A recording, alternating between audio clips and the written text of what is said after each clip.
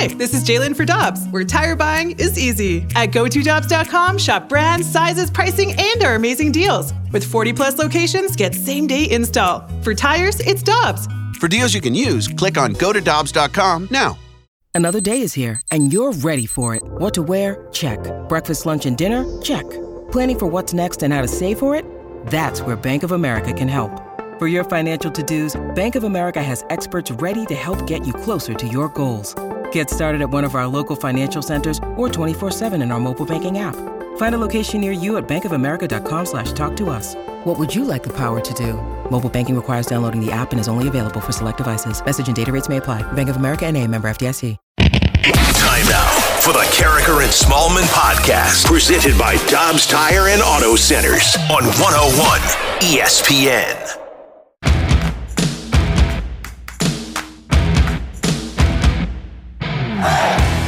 Good morning, everyone, and welcome to Carricker and Smallman on 101 ESPN. Michelle Smallman is here. I'm Randy Carricker. Matthew Rocchio is here. It's 7:01. Your time check brought to you by Clarkson Jewelers, and officially licensed Rolex jeweler. Michelle Smallman, happy Friday Eve. Happy Friday Eve to you too, Randy Carricker, and what a Friday Eve it is.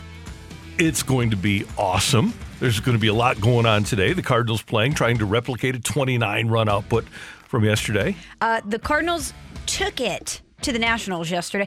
I guess that Albert Pujols offense, a little bit better than the Jeff Albert offense, right? The Albert offense better than the Albert offense? Yeah, a bunch of young guys, too, in the 8th inning scoring 15 runs. And the Memphis offense, if yesterday is any indication, is just going to rock and roll this season, especially if they get to play the Nationals AAA team on a regular basis. Is this going to be Memphis Mafia Volume 2? Yeah, that's what it's going to be. Love that. Yeah. We know what happened the last time the Memphis Mafia really got cooking. It was pretty good. Yesterday, Albert did have a hit in his second Cardinal debut.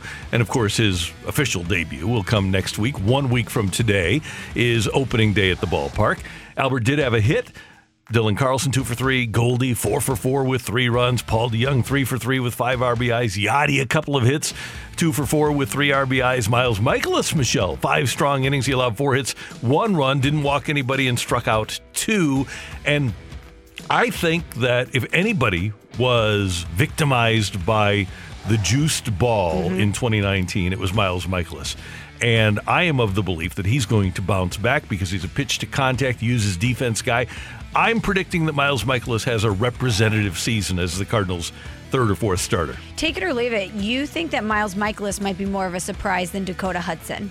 Yeah, I'll take that because not only has he been hurt, but the last time we saw him pitch for a full season, he didn't pitch well. Last time we saw Hudson, he won 17 games. So I'll go there. Yeah, I'll buy in. I think we have a certain standard set for Dakota Hudson based on what, as you just said, what we saw of him the last time. And I think Miles Michaelis is probably the biggest question mark, or one of the biggest question marks in this rotation. And yesterday, Randy, even though the offense went absolutely bananas, that was my biggest takeaway, is that Miles Michaelis looks healthy and he looks sharp. And the Cardinals will play the Marlins tonight, and that game is today a noon game. Let's see. I thought it was a night game that Dan had. Let me pull up my calendar. On the old on the Valley Sports. No Blues game tonight. The Cardinals at the Marlins, 5:40 first 5:40. pitch. I figured it was a night game. And Danny Mack and Jimmy Edmonds will have the call on Valley Sports. So the Cardinals win 29-8, and as we mentioned, unbelievable, but opening day 1 week from today. We're looking forward to that. Last night in Van Blankenkoever, the Blues knocked off the Canucks, Michelle, 4-3.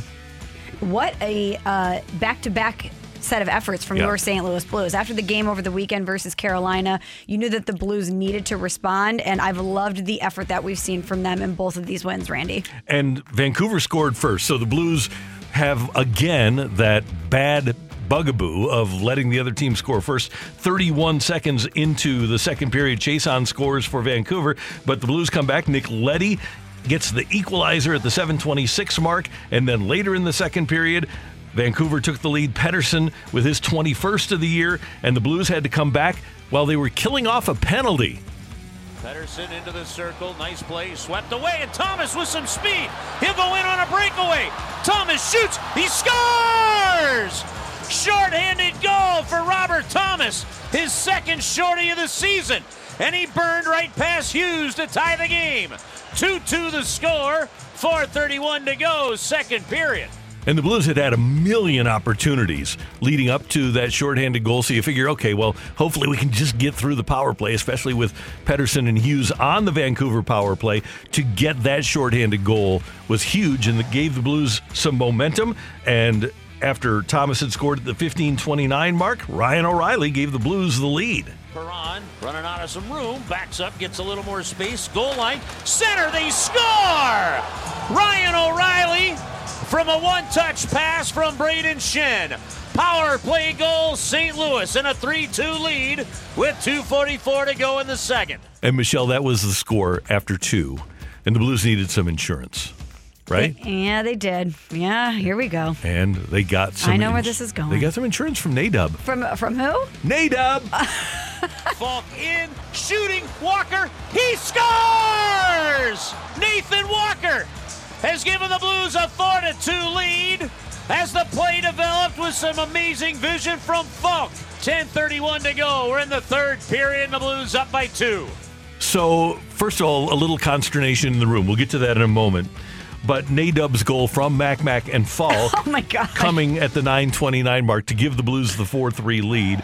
Elias Pettersson scored one more at the 15:11 mark. The Blues were able to hang on, barely, and win it by a score of 4-3. And Michelle, you tell me that the Blues don't even understand the nicknames of their own players? The Blues tweeted last night after Nathan Walker's goal, walks, all caps, 4 exclamation points, hashtag St. Louis Blues. I think they know the nicknames, walks. Not Nadub. Walks is a stupid nickname, and Nadub is an epic nickname. You know what's epic is that Walks, anytime he is presented with an opportunity, seems to capitalize on it. Yeah. He has really become somebody that can ignite this team. I love watching him play. Yeah, he's terrific. Coach Craig Berube, what'd you think of that effort? Yeah, very good effort. Pretty much all game. You know, I didn't like giving that third goal up. Just kind of, we got a little loose in the slot area, but solid effort by everybody tonight. And the Blues will play Edmonton tomorrow. It's a 7 o'clock pregame, 8 o'clock face-off between the Blues and the Oilers here on 101 ESPN. And then on Sunday, the Blues are back at it. Or is it Saturday? We've got Blues and Flames. Yeah, 8 o'clock pregame, 9 o'clock. I'm looking at the board up here. 9 o'clock face-off after we have the Final Four for you on Saturday. So Saturday's going to be busy here at 101 ESPN. Got a text last night from Michelle that said it never stops, with a link to a story that Bruce Arians, at the age of 69, has retired as the Tampa Bay Buccaneers head coach. Todd Bowles named as the Bucs' new coach. They've been together for 40 years. Bowles gets a 5-year contract. My question, Michelle, is does Bruce Arians come back as the head coach of the Buccaneers in 40 days? I don't think so, because he's not leaving the organization. He's actually moving to the front office. He says he's still working, and he's going to continue to play a role in evaluating the draft process. His actual title is senior football consultant, so he's still going to have a voice within the organization, so it's not exactly like the Tom Brady deal. But Randy, this has been fun because a lot of people are wondering if this has something to do with Tom Brady. A lot of people are trying to decipher some of Bruce Arians' comments in the offseason about Tom Brady and whether he was retiring or not retiring, and they're wondering if this was a Tom Brady decision or if Bruce Arians didn't want to coach Tom Brady again. So again, it never stops with the NFL. It's always drama. It's always a major domino to fall, and it's these big names that can cause a massive shift in the way we view teams. And here's what has happened. Bruce Arians coached Todd Bowles. Todd Bowles is 58. Bruce Arians coached Todd Bowles when Todd Bowles was an 18-year-old at Temple. They've been together for 40 years, and they've been on the same coaching staffs. Bowles played on teams that Arians coached on, and Arians has a great fondness for Todd Bowles. Well, now it's set up so that all the coaching openings and all the staffs are filled. So it's easy for Arians to step away now, set it up so that he has his own guy as the head coach and the staff stays in place. I think it was great timing on the part of Bruce Arians to accomplish what he wanted, which was to get Todd Bowles a job. Helps out the NFL by getting another minority coach, minority head coach in place. They're going to keep Byron Leftwich as their offensive coordinator. Actually, Todd Bowles' defensive coordinator when he was head coach of the Jets, Casey Rogers, the entire time Bowles was there, Casey Rogers was his defensive coordinator. He's the defensive line coach with the Bucs, and he'll just be elevated to defensive coordinator. Everything fits perfectly for the Buccaneers, and essentially you can just let Tom Brady run the offense anyway. I think Tom Brady's going to do what Tom Brady wants to do. Yeah. But yeah, you're right. Todd Bowles interviewing for those head coaching vacancies with the Bears and the Vikings this offseason. And maybe this was Bruce Arians' master plan all along. I think a lot of people always viewed Todd Bowles as his successor. And since he didn't get those opportunities elsewhere, he decided to wait until every other opportunity was filled and kind of puppeteer this himself. Smart move on the part of those guys. And one other note, well, a couple of other notes. Number one, from everybody that I talked to, people that were close and people that were far away from that situation with the Jets, Todd Bowles is a good coach and a good guy that was just in a bad situation. How can you be in a good situation as the head coach of the Jets? I don't think you can, as we've seen from the people that followed him. It's just a toxic place no matter who's at the helm.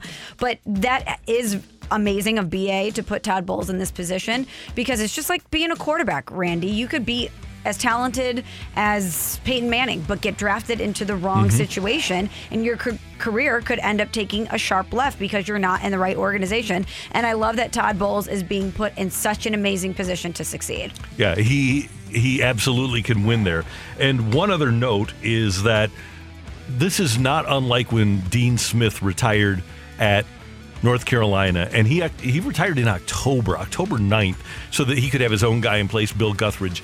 And Guthridge actually did okay, but then he retired because he was older, and things went downhill for a while at North Carolina. But in terms of just setting up your own succession plan, what Bruce Arians did is a lot like what Dean Smith did at North Carolina.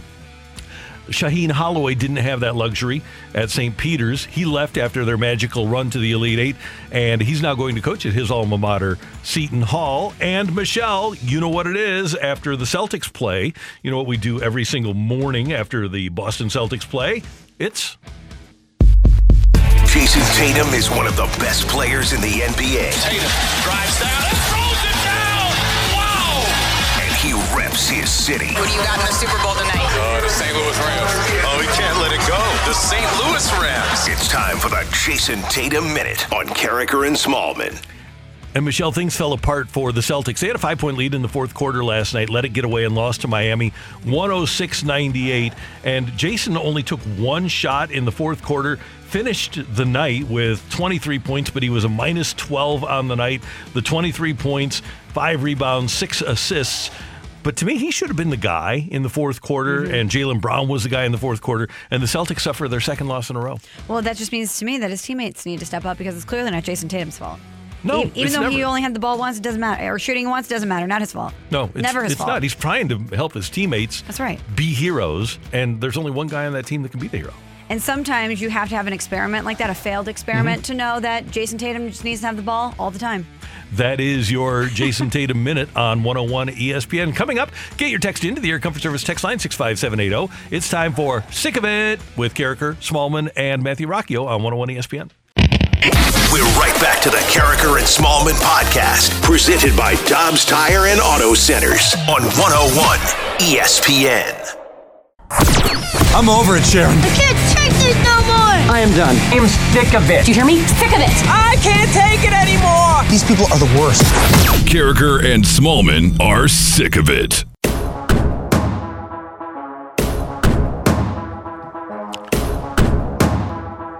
Michelle, Randy, Matthew, great to have you with us. Get your text into the Air Comfort Service text line 65780. Sick of It is a product of St. Louisan and Washington Wizards player Bradley Beal, who last year, when his team was really struggling, kept scoring a bunch of points. And one night, after a particular 47-point output that his team lost, his wife hopped on the interwebs and typed into her social media, "Sick of it." And so that was the genesis of this particular segment.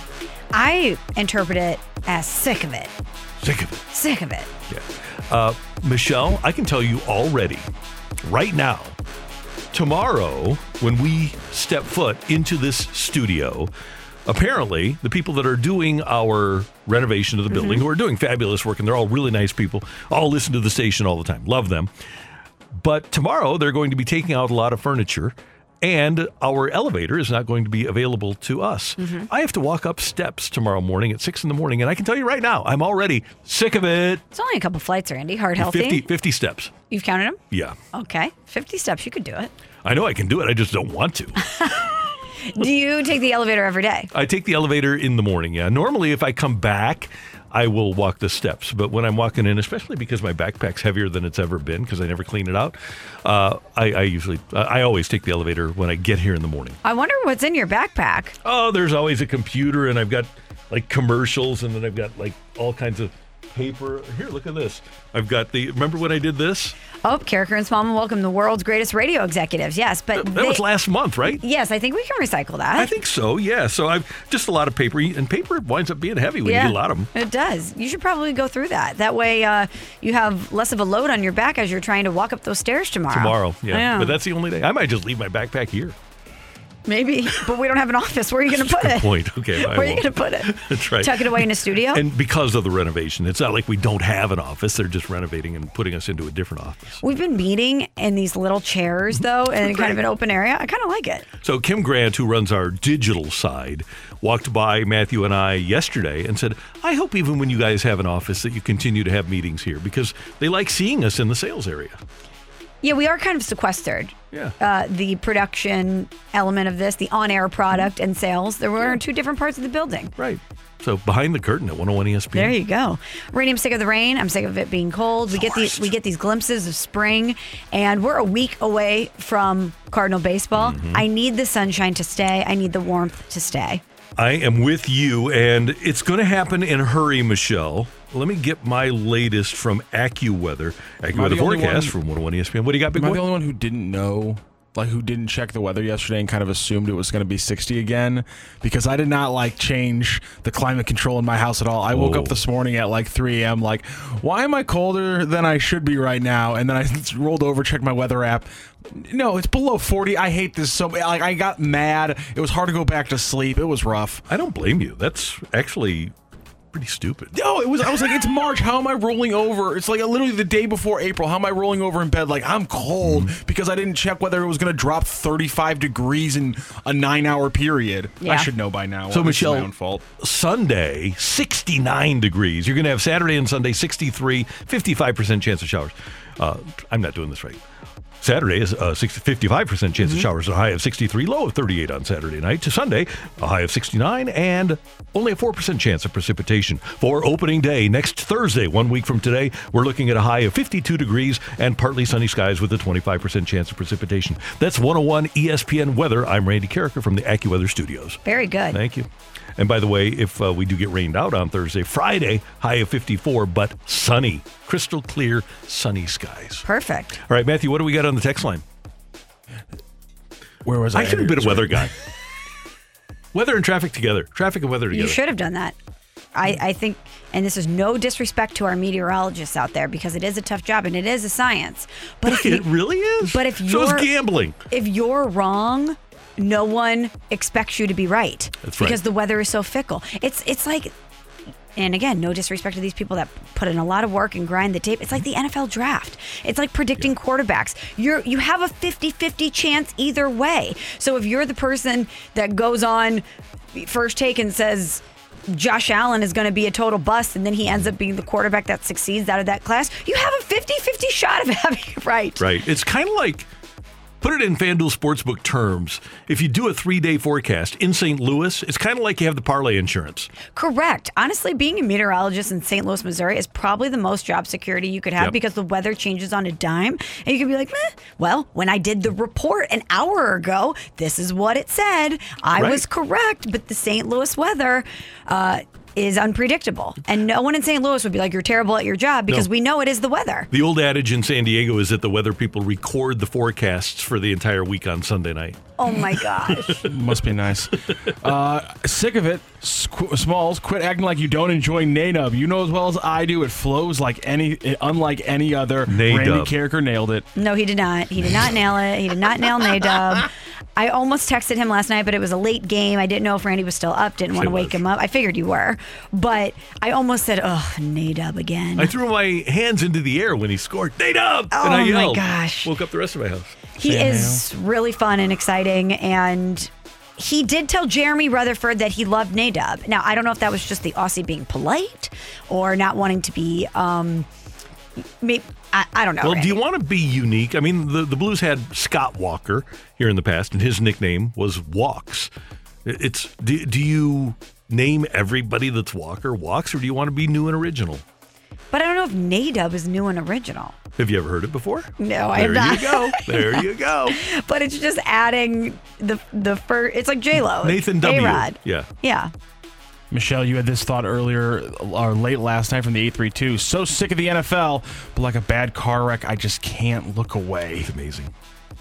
They make me so angry. I am sick of them because it would be so easy for us to fully walk away. I think a lot of us have emotionally divested from the NFL in a lot of ways, but they just will not get out of our faces. So I tweeted this last night, Michelle. This is maybe the most unbelievable NFL story ever, and them wielding their clout. So the state of New York is building the Bills a new stadium and contributing a record $850 million to the project. Okay, the state of New York. At the same time, the state of New York is cutting funding for child and family services by $800 million. That's outrageous. It's unbelievable. Outrageous. And they're just allowing the NFL to threaten them and walk all over them.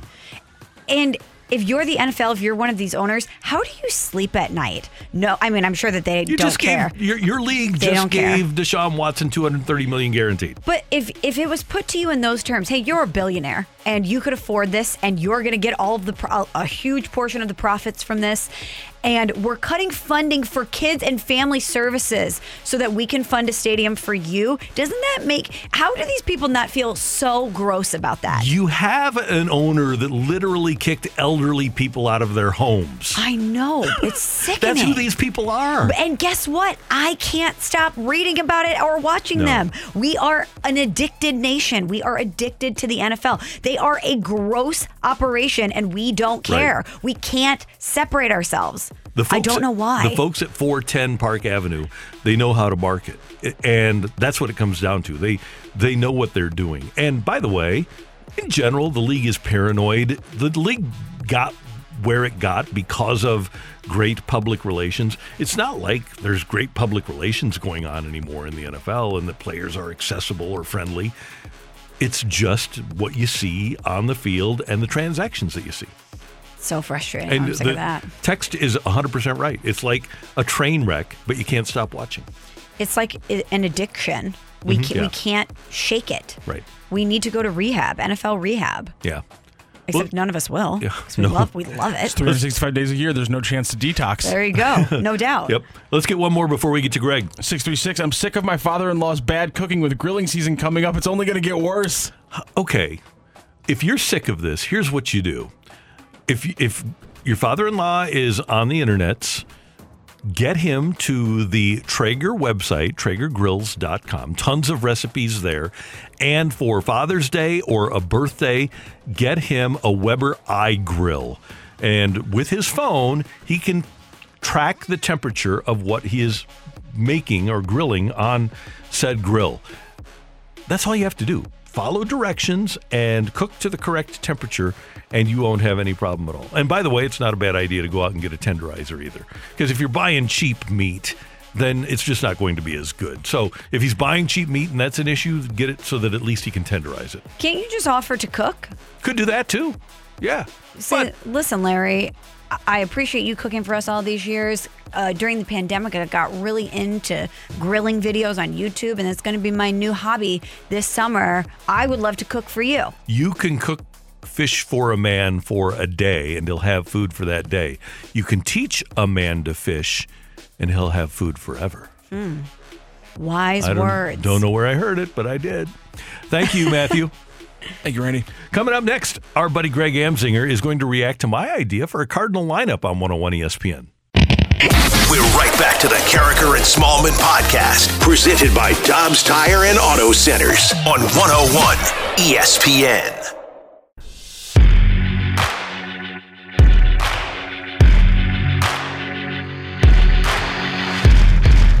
Breaking news on on Get Up on ESPN. Michelle, what do we got? I just looked to our right, and our buddy Chris Long, two-time Super Bowl champion Chris Long, is on Get Up. Singing the praises of St. Louis, no doubt. No doubt. He always does. But it's great to see him on the big morning show on ESPN. We know he's a podcast star, Greenlight Podcast. Yeah, he's but great. Now he's a television star as well. Yeah, we are efforting our buddy Greg Amsinger of MLB Network. And Michelle, I was thinking about this last night. Hold on, let me just make sure that we can get him. Okay. Texting and talking at the same time. Tell me what you think of my opening day lineup. And feel free to disagree because Greg does. I passed it along to Bob Ramsey, who to me is the master of the lineup. He loves the lineup. And he is more in line with what Greg said. But let me give you my lineup. Okay, let's hear it. I've got Carlson leading off. Mm-hmm. I've got Goldie hitting second, O'Neill hitting third. Then Arenado, Pujols, DeYoung, Bader, Edman, and Molina. And my thought process in hitting Molina ninth rather than seventh is that he won't clog up the bases in front of Harrison Bader and Tommy Edman. I would prefer to have the bases more open for those guys, and I think DeYoung gives those guys a better opportunity to utilize their athleticism.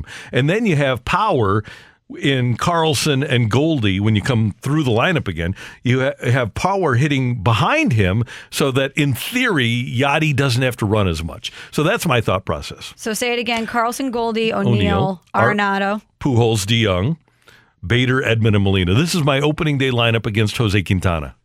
Okay, Carlson, Goldie, O'Neill, Arenado, Pujols. See, that's still so weird for me to write that in. Yeah. DeYoung, Bader, Edman, Molina. Right. Now, those guys, Greg said he would move Yachty to 7 and then use Bader as the second leadoff hitter, batting ninth.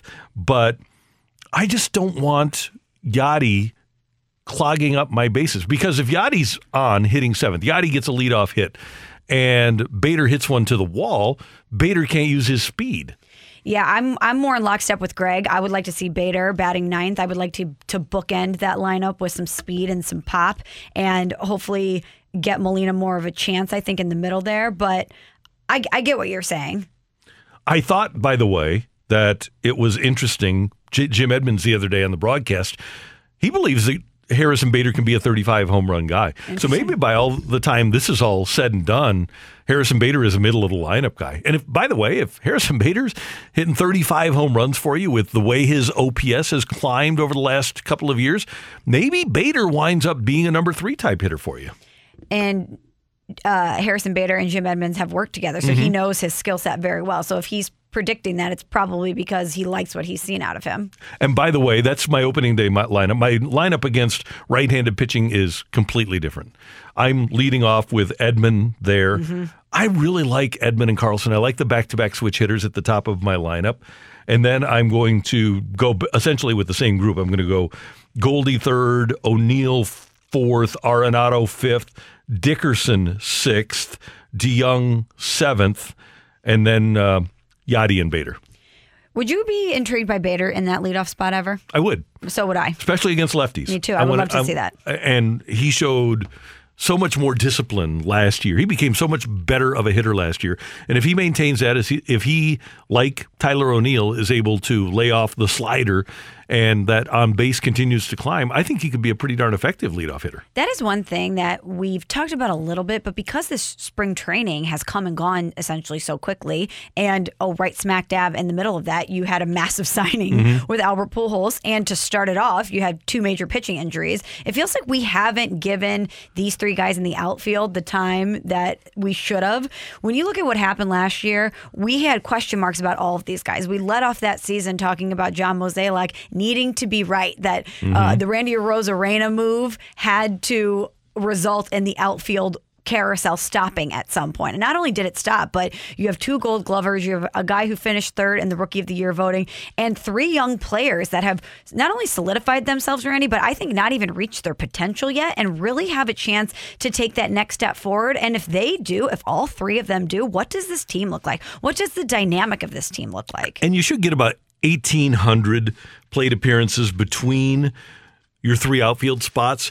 I would hope that and I know what you're saying in allowing those guys to blossom. I would hope that the Cardinals could get 400 plate appearances for Lars Nootbaar too, especially with an all right-handed hitting. Well, Dylan Carlson being the switch hitter, but my hope would be that you could get Nootbaar about 400 at-bats too, because we know the injury history of O'Neill and Bader. You want to keep him sharp, and the other thing is you're going to face a lot more right-handed pitching than left. So if you have Max Scherzer on the mound, I know it sounds like punishment for Lars Nootbaar, but why not play him in left rather than have Tyler O'Neill have to deal with the Max Scherzer stuff? I am very intrigued by Lars Nootbaar. He's had some moments this spring that have, I think, piqued a lot of people's interests, but that is going to be the difficult spot, trying to find opportunities for him to show what he can do. By the way, Randy, a lot of people texting into the text line, including this one from the 636, what brave soul would tell Yadi that he's batting ninth? I mean, that's a conversation I think the manager might not want to have, right? No, that's why you have Albert on the team. Albert's the one that has to deliver that message? Hey, Yadi. Hey, Jody, this is best for the team. Come on, man. Yeah, this is best for the and it would be best for the team because, and again, not everybody agrees with my thought process here, but if Edman and or Bader hits a ball to the wall with Yadi on base in front of them, Yadi is going to go base to base. He's not going to provide them the opportunity to utilize their speed. Whereas if he's hitting ninth and those guys are behind DeYoung, at least DeYoung's fast enough so that if those guys hit a ball to the wall, he can score from first and they can wind up at second or third. That'll never happen with Yadi. And I know that the times that happens are few and far between, right? But I just like that idea. And then Yadi gets on as a ninth place hitter, and Carlson can hit a home run, Goldie can hit a home run, O'Neill can hit a home run. He doesn't have to run as much. Bring him in. Sell him on that. Say, hey, Yadi, you hit ninth, you don't have to run as much. But I don't know if that's going to be the selling point because he's probably not thinking about that. He just doesn't want a bad night. But you know what? This is going to be a different season. You're right, with Albert there and with them wanting to win so badly. They always want to win. The three old guys. Yes, the three guys. Did you just call them the three old guys? I did. Okay. The elder statesman. I can do that as an old guy. Okay, fair. Even though you're not an old guy either. But I just wonder if the mentality shifts a little bit. These guys are always team first guys. We know that. But I mean, Yadier Molina loves baseball. He loves playing and he knows his skills. And I think a lot of the time he probably feels like I am the best person to be out here at this time. And it is the best thing for the team to have me here, right?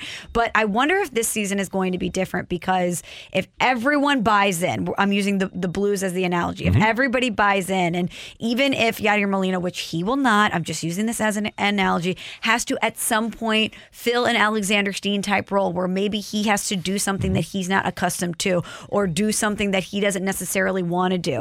If the goal to win is so prevalent that everybody checks every sense of ego at the door and it's about whatever Ali Marmol and the team wants them to do. I would hope that's the case. And I would think, because the Cardinals do have good personalities here with Bader and Carlson and Edman and DeYoung, if I'm one of those players, I'm going to do everything I can, because I know the history of the three guys. I'm going to do everything I can to make their last season as cool as I can possibly make it. Of course. We're going to talk to Nolan Arenado later in the show. I don't even think we've mentioned that today, but Nolan Arenado is joining us at 9 o'clock. Looking forward to talking to Nolan. But last year, Nolan Arenado, unprompted, during his media Zoom, made sure to get a message out to Albert Pujols saying that he hopes that he can finish his career, quote, the right way, and says, I hope you see this one day. You're my favorite player. Yeah. And now that person is his teammate, Randy. It's his teammate. And Nolan Arenado wants to win more than maybe anybody. I mean, he Shawshanked his way out of Colorado to get here, to win. But now, not only after you've had one season under your belt, do you feel more comfortable and you feel more confident in yourself and in your team, but your favorite player is now your teammate. And you know it's his last season. Think about the motivation you have knowing that Albert Pujols is across from you in the clubhouse and your performance could help contribute to your success and his last chance at success. I don't think these guys need any more motivation, but that has to be a little bit of seasoning on the top. We'll ask Nolan Arenado about that at 9 o'clock. But coming up next, get your text into the Air Comfort Service text line 65780. Take it or leave it is coming your way on 101 ESPN. We're right back to the Carricker and Smallman podcast, presented by Dobbs Tire and Auto Centers on 101 ESPN.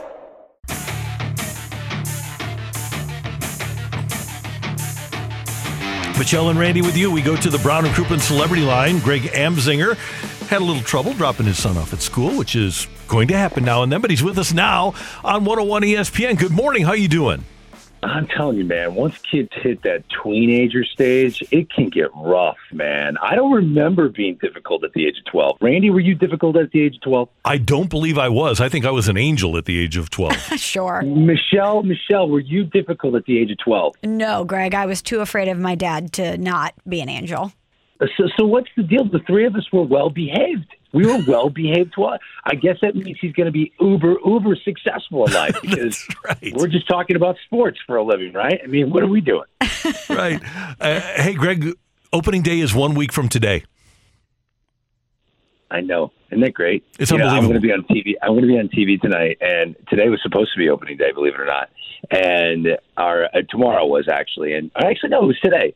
So we're going to do a couple of fake live look-ins as to what would have happened on the normal opening day. So I'm looking through the matchups that got scrapped, and I'm trying to find pitcher-batter matchups from years past. We've got some very entertaining live look-ins, but listen, man, I'm walking on clouds right now, and I think I've kind of laid low in this whole Albert Pujols thing. I've been trying on suits from 2011 just to see if they still fit. You know, like I want to go back in time. This is a wonderful day. We got the King back. It just feels right. You know, it's like you break up with that significant other, and everyone knows you were a good fit, and y'all date someone else, and you think it's over, and then you find out that each person broke up, and all your friends know you're going to get back together, and then you do, and it's just hunky-dory. It's a great time to be a Cardinal fan. It really is, Greg. By the way, I saw you in an eggplant jacket the other day. It looked great. Love the color. I appreciate that. Thank you. I appreciate that. But back to Albert Pujols. You've covered baseball for a long time. You've covered all of the teams, all of the great storylines. But when I look at this Albert Pujols storyline, there's so many tentacles to this. It's not only just him returning to the Cardinals. It's the quest for 700. It's reuniting with Waino and Yachty for one last dance. There's so many different angles of this that make it such a great story. When you look at all of the great stories that you covered throughout your time in media and sports media and baseball, where does this one rank? It's towards the top. And when it comes to just baseball-centric, what we saw last year from Shohei Ohtani was one of the most remarkable individual performances I've ever seen.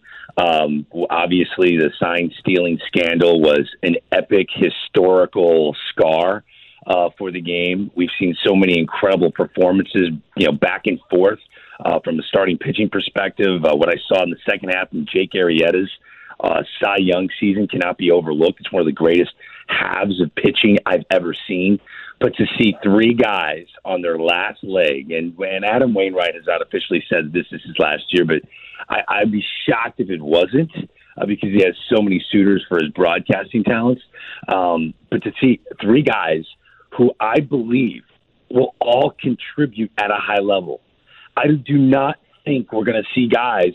Yachty's not hitting 232 with 4 home runs and 43 RBIs. I don't see that. I see Adam Wainwright being almost as good as he was last year and being a significant part towards the top of the starting pitching rotation that wants to win the NL Central over, in my opinion, the best starting pitching rotation in all of baseball over the Milwaukee Brewers.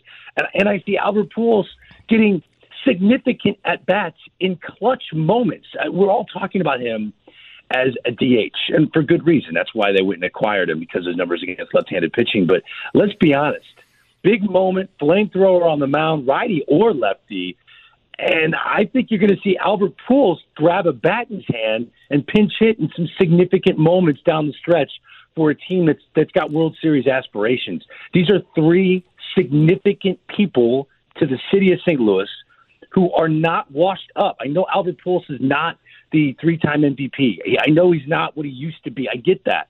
But at the age of 42, he's pretty damn good. And I think all three of these guys are going to be part of the core with the young, super talented, high-ceiling guys they already have in-house that are going to make this a magical season. This could end up being, right now, it's top 5 storyline that I've covered since working at MLB Network Show. But it has the chance to be number 1 if it all works out. That's awesome. Hey, Greg, we discussed this last night, but I want you to give your take on my lineup for opening day against Jose Quintana.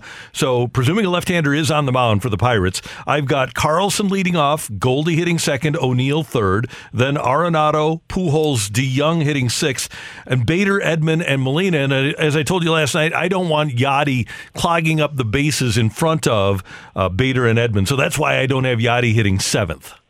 Because of the American League lineup, and I've had so many conversations with former American League players, former American League managers, and the way they view the 9 spot when you have a DH, I would flip-flop Yadi and Bader. I like having a guy like Yadi who doesn't strike out, almost like an insurance policy. Think about, you got so many guys that are going to be on base. If you can get Yadi to the plate with 2 outs, and you need a guy to pick up a teammate, right? DeYoung pops out, bases loaded, 1 out. Now you have bases loaded, 2 outs, and you need that guy that's not out there trying to hit a grand slam, just to fillet to right? With 2 outs, scores 2 runs. That's a perfect spot for Yadi or Molina. And the 9th spot in the order, I'm putting Bader down there because I want Bader to get pitched to like he's leading off the game. And if he's hitting 9th, the last thing you want is for him to get on base, to be a complete and utter distraction to the starting pitcher because he can fly one of the fastest players in the game. Mm-hmm. And now you got that fearsome top of the order for the Cardinals, which I think is going to be one of the longest and most deadly in the National League. So I would flip-flop. I'd put Yadi in the 7th spot and drop Bader to the 9, and I think that'd be a cash money lineup. Greg, I want to go back to Albert Pujols here for a second. We talked about what a great storyline it is. We're certainly going to be captivated by Albert Pujols back with the Cardinals this season. But from a baseball perspective, do you think this move made the team better? You know, I've been talking to a lot of people at MLB Network about this, and there were so many critics of it. And as you all know, I've been saying this for 2 years. I saw this coming for 2 years. I'm so glad John Mozeliak didn't do this smart thing. Because there are so many people sitting next to him in that front office that have Ivy League degrees that were telling him why a 42-year-old player with so many foot and leg injuries in his past is not the smart thing to do. There are so many other smarter options for $2.5 million on a 1-year deal. I'm glad he didn't do the smart thing. I'm glad he did the right thing. Because sometimes the right thing is better for the collective whole. We're dealing with humans. And I'm telling you, injecting that player with this kind of legacy back into that clubhouse when everyone knows it's already a special year. We already saw the snowball coming down the mountain. It just got 1,000 times bigger with the addition of Albert Pujols. The human element is the magic that's left in the game. It's the magic that's left in the sport. Do I think fans can impact the outcome of a game? I actually do. Don't tell that to my friend Brian Kenny and all of his analytic buddies. They think that's ridiculous. But when a fan base is on the edge of their seat, losing their mind with excitement, that permeates through all the human beings that are on the field. And adding Albert Pujols to this team this year with so much to play for, which could be a historic one by so many great players on the last leg of their careers. I'm sorry, this was the right thing to do. When you think about what the fans had to sit through with these labor negotiations, we saw numbers going down because of COVID, people still afraid to go to the ballpark and sit next to strangers. This was the right move to get fans to put all of their fears down and forget about any apprehensiveness they would have and go to the ballpark to see number 5 play one last time. And you're going to see it. And it was the right move, and I'm so proud of John Mozeliak for pulling this off. I think all Cardinal fans who love being haters to John Mozeliak need to zip it for at least 3 weeks. Zip it for 3 weeks and enjoy the fact that this man made the right move. Might not have been the smartest move, but it was the right move. Well, Greg, let me ask it this way then, because it may have been the smarter move, okay? So September 13th, the Brewers are in town. Cardinals and Brewers are tied for the division lead. Tie game, 1-1, 9th inning. Josh Hader is on the mound. Who would you rather step to the plate, Albert Pujols or Juan Yepez? Albert Pujols. I mean, Yepez, I love the kid. He's got a high ceiling, very compact swing. He's going to hit. I mean, almost hit 30 home runs last year in the minor leagues. He's a terrific young talent. But Albert Pujols has hit 3 home runs in a World Series game. We've seen Albert Pujols do things that ask Brad Lidge who he'd rather face, Yepez or Pujols. Okay? Track record speaks volumes. And Josh Hader would rather face Yepez than Albert Pujols, who's been there and done that. So, yes, I do think Albert Pujols brings a lot of wowness to the team. Physically, is Yepez what a GM feels safer about? At the end of the day, front offices usually make moves that are going to ensure their team wins and get them closer to ensuring their team wins games. And my resident GM, Dan O'Dowd, longtime GM of the Colorado Rockies, rolled his eyes at the idea of bringing back Albert Pujols. So many of my cohorts thought this was just a pipe dream. To stop, why are we bringing this up, Greg? I worked Saturday and Sunday, and poor Dan O'Dowd was the victim of that. I was no joke. We were going to do a segment on Sunday, okay, where I just talked about Albert Pujols on Greg's list of the 9 moves that still need to be made before opening day. Albert was number 6. Not number 1 because he's a part-time DH. Number 1 was Juan Soto getting a $500 million extension before opening day. That makes sense. But on Sunday, I was going to talk about a whole segment. If Albert Pujols does not sign with the Cardinals, where else will he sign? And do you know what I was thinking and what I kind of had a feel? The Chicago Cubs may have swooped in and signed Albert Pujols as the ultimate rivalry middle finger to the Cardinal fan base. And I would have hated that. But thankfully, in the commercial break before the segment, we got the tweet from, I believe, Michelle Wu, who said that it was Albert Pujols in talks to the Cardinals, and that became the entire segment. So, yes, I've been talking about this. So many of my friends were rolling their eyes at it. I'm glad it's happened. And, yes, I do believe Albert will help this team win. On a spreadsheet, people might argue that, but in the humanity and the memories that we all have as Cardinal fans, seeing this guy do what he's done, he's going to help this team. 30 seconds. We've got Nolan Arenado coming up at 9 o'clock. What do you want him to be asked by us? Ask him how many times does he remember Greg Amsinger reminding him that he's Greg Amsinger's favorite player. Okay, you got it. We'll do it. So make sure you ask him that, because I think I've said it to him. I'm going to guess 11 times face-to-face. He might give you like 5, all right? Okay. And by the way, Greg, he has gone out of his way to say Albert Pujols is his favorite player. So you talk about the human element that you're injecting into a clubhouse. I imagine that fired Nolan Arenado up. Pretty awesome. I mean, how many baseball fans in St. Louis are blushing right now? How great is this? Isn't this just wonderful? It's the best. Greg, thanks so much for the time. We will be talking to you on opening day. All right, I can't wait. I'll talk to you then, guys. See ya. Greg Amsinger, MLB Network on 101 ESPN. Some exciting news coming up for the Ascension Charity Classic. That's next on 101 ESPN. We're right back to the Carricker and Smallman podcast, presented by Dobbs Tire and Auto Centers on 101 ESPN.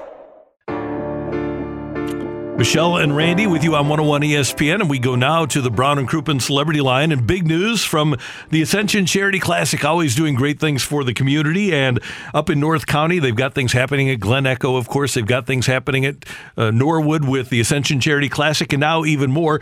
Nick Ragone, who's the executive director of the Ascension Charity Classic, joins us now on 101 ESPN. Good morning, Nick. How you doing? I'm doing great, and thank you guys. Good to be back, and we're so excited. You know, the Normandy Project has been one that's been talked about for a couple of years. Tom O'Toole has done a great job leading that, getting all the partners involved, and to be able to support it, it makes perfect sense for us. It's in North County. It supports golf, diversity, and inclusion, and to have the Charity Classic now lean into that as a partner, I think is going to be a great accelerant to that wonderful project.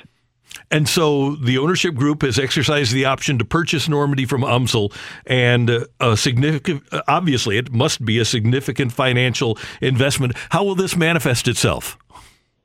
In 3 ways. It's going to be financial investment. It's also going to be partnering on using Normandy as another tournament in the rotation for the Charity Classic. So, you know, we have the APGA Classic, which we announced at Glen Echo. Mm-hmm. And so using Normandy now to potentially be a qualifying round for the APGA Classic, potentially as a qualifier for the Ascension Charity Classic, and then someday possibly even hosting, which would be lovely, the APGA Championship. And so it's investment. It's also using Normandy as part of our Charity Classic rotation. And then it's also working with UMSL and Beyond Housing to look at making golf more diverse and inclusive, possibly setting up scholarships in the future for the UMSL golf team and other things. So it's a really integrated partnership long term. And Nick, Normandy is a magnificent track. I think most golfers in St. Louis have played it, but heck, we've been talking about renovating this and getting it to as good as it can be for 30 years. How long will it take until you have it as good as it can be? You know, it's a great question, and Tom O'Toole has really lived this project. He's former USGA president, a great leader, and I think they're going to try to break ground, sooner rather than later, either in 2023, and keep it open for most of the time. It will be down for a little bit, but my expectation is by 2023. You know, Jack Nicklaus is involved. The great Jack Nicklaus is redesigning it. It'll be up and running, and I think it's going to. You know, we now have golf as being an amazing thing in North County, right? You got Norwood, you got Glen Echo, you got Normandy, you got the Charity Classic, the APGA tournament, and we're creating something special up there. And Nick, one quick note before we let you go. We get 2 texts during the course of our conversation. One says, this is awesome, really a good thing. And another one, Normandy's my home course. Couldn't be more thankful for these guys and for Nicklaus. So obviously there's going to be a lot of reaction, and it's great to hear. We love it. Thank you guys for your support's been wonderful. We're really excited about this. Just more great things for St. Louis and North St. Louis County. Nick, you're wonderful. We appreciate the time, and anytime you need time, you've got it here, okay? Thank you, guys. We'll see you soon. Take care. That's our friend Nick Ragone from the Ascension Charity Classic. Man, think about in the course of 2 years what they have been able to accomplish for golf in North County. It's unreal, and this investment is just going to continue that momentum in North County. And for further developments, I would imagine that this is, if there are other things that might be in the works, this just pushes those along as well. That was one of the first courses I played, Normandy. I love Normandy. Yeah, so I'm glad that it's going to get back to what it should be as one of the great courses and one of the oldest courses west of the Mississippi. That's Michelle. I'm Randy, and that's today's Fresh Take on 101 ESPN. Coming up, we're going to talk some Blues hockey. John Kelly got to work with Jamie Rivers last night on the Blues win over Vancouver. JK next on 101 ESPN. We're right back to the Carricker and Smallman podcast, presented by Dobbs Tire and Auto Centers on 101 ESPN. We are talking everything St. Louis Blues as we head into the Boardwalk Hardwood Floors Blues booth. Boardwalk Hardwood Floors has great floors for every home, with locations in West County, South County, St. Charles County, and our new location in Mid-County, and online at boardwalkhardwood.com. The TV voice of the Blues is John Kelly. He was up late last night, so we appreciate him getting up early for us today here on 101 ESPN to talk about the Blues' 4-3 victory over the Vancouver Canucks. And JK, it was good to see you in the building this week. How you doing? I'm doing great. It was a great win last night, Randall. I'll tell you what, it's good to get 2 in a row, isn't it? It is. That's, especially since the Blues had struggled really for most of the month of March, not putting together successive victories, really, and they played the right way, and that's the biggest thing. Is you want to win the game, of course, Randy, but when they play the way they played the last 2 games, they're a really tough team to beat. And their forecheck was great last night. All 4 lines were playing well, and the score really was not indicative of the play. The Blues were by far the better team. They really gave Vancouver a couple of easy goals. At the same time, Demko made some fabulous saves. I mean, Tarasenko himself should have had at least 2 goals, if not 3 or 4. So they played a really strong game, and now the challenge is to carry it on into Edmonton and Calgary on the weekend. That is the challenge, John. It has been the challenge all season. Why do you think that that's been so difficult for the Blues to have that consistency and carry the momentum from games like the past 2 games into a stretch of wins? Michelle, it's a good question. Probably better served to the coaches and players. Yeah, true. I'm observing like you are, and quite honestly, going back, even to Ken Hitchcock's days as the coach, this team has not been inconsistent like this. And there's really, to me, no rhyme or reason. It's not like this year the Blues added 5 or 6 different pieces and they changed the core and the makeup of the team. I mean, I know they added Saad Buchnevich and a few other players this year, but it's not a drastically different team. The core is the same. So it's really puzzling to me why they have been a little bit inconsistent. I think the biggest thing for this team is that they've played to the level of the competition, and they've lost at home to the likes of Arizona and Ottawa and Philadelphia and those teams. So I don't know why. It's a good question, but I think that now that you're in the stretch run, and I think you really are. To me, inside the 15-game mark, you're in the stretch run, and now you've got to forget about that type of play and obviously play hard every night and do the best you can. But,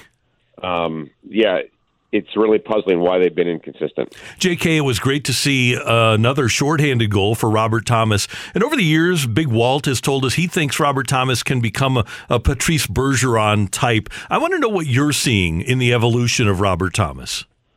Well, if he said that, that's high praise. Yeah. Because I've always felt that Patrice Bergeron is one of the very best centers of his era. I mean, he's just a heck of a player and, good on the faceoffs and, great two-way player, and obviously he can put up points. So Robert Thomas has improved his game by leaps and bounds this year, Randy.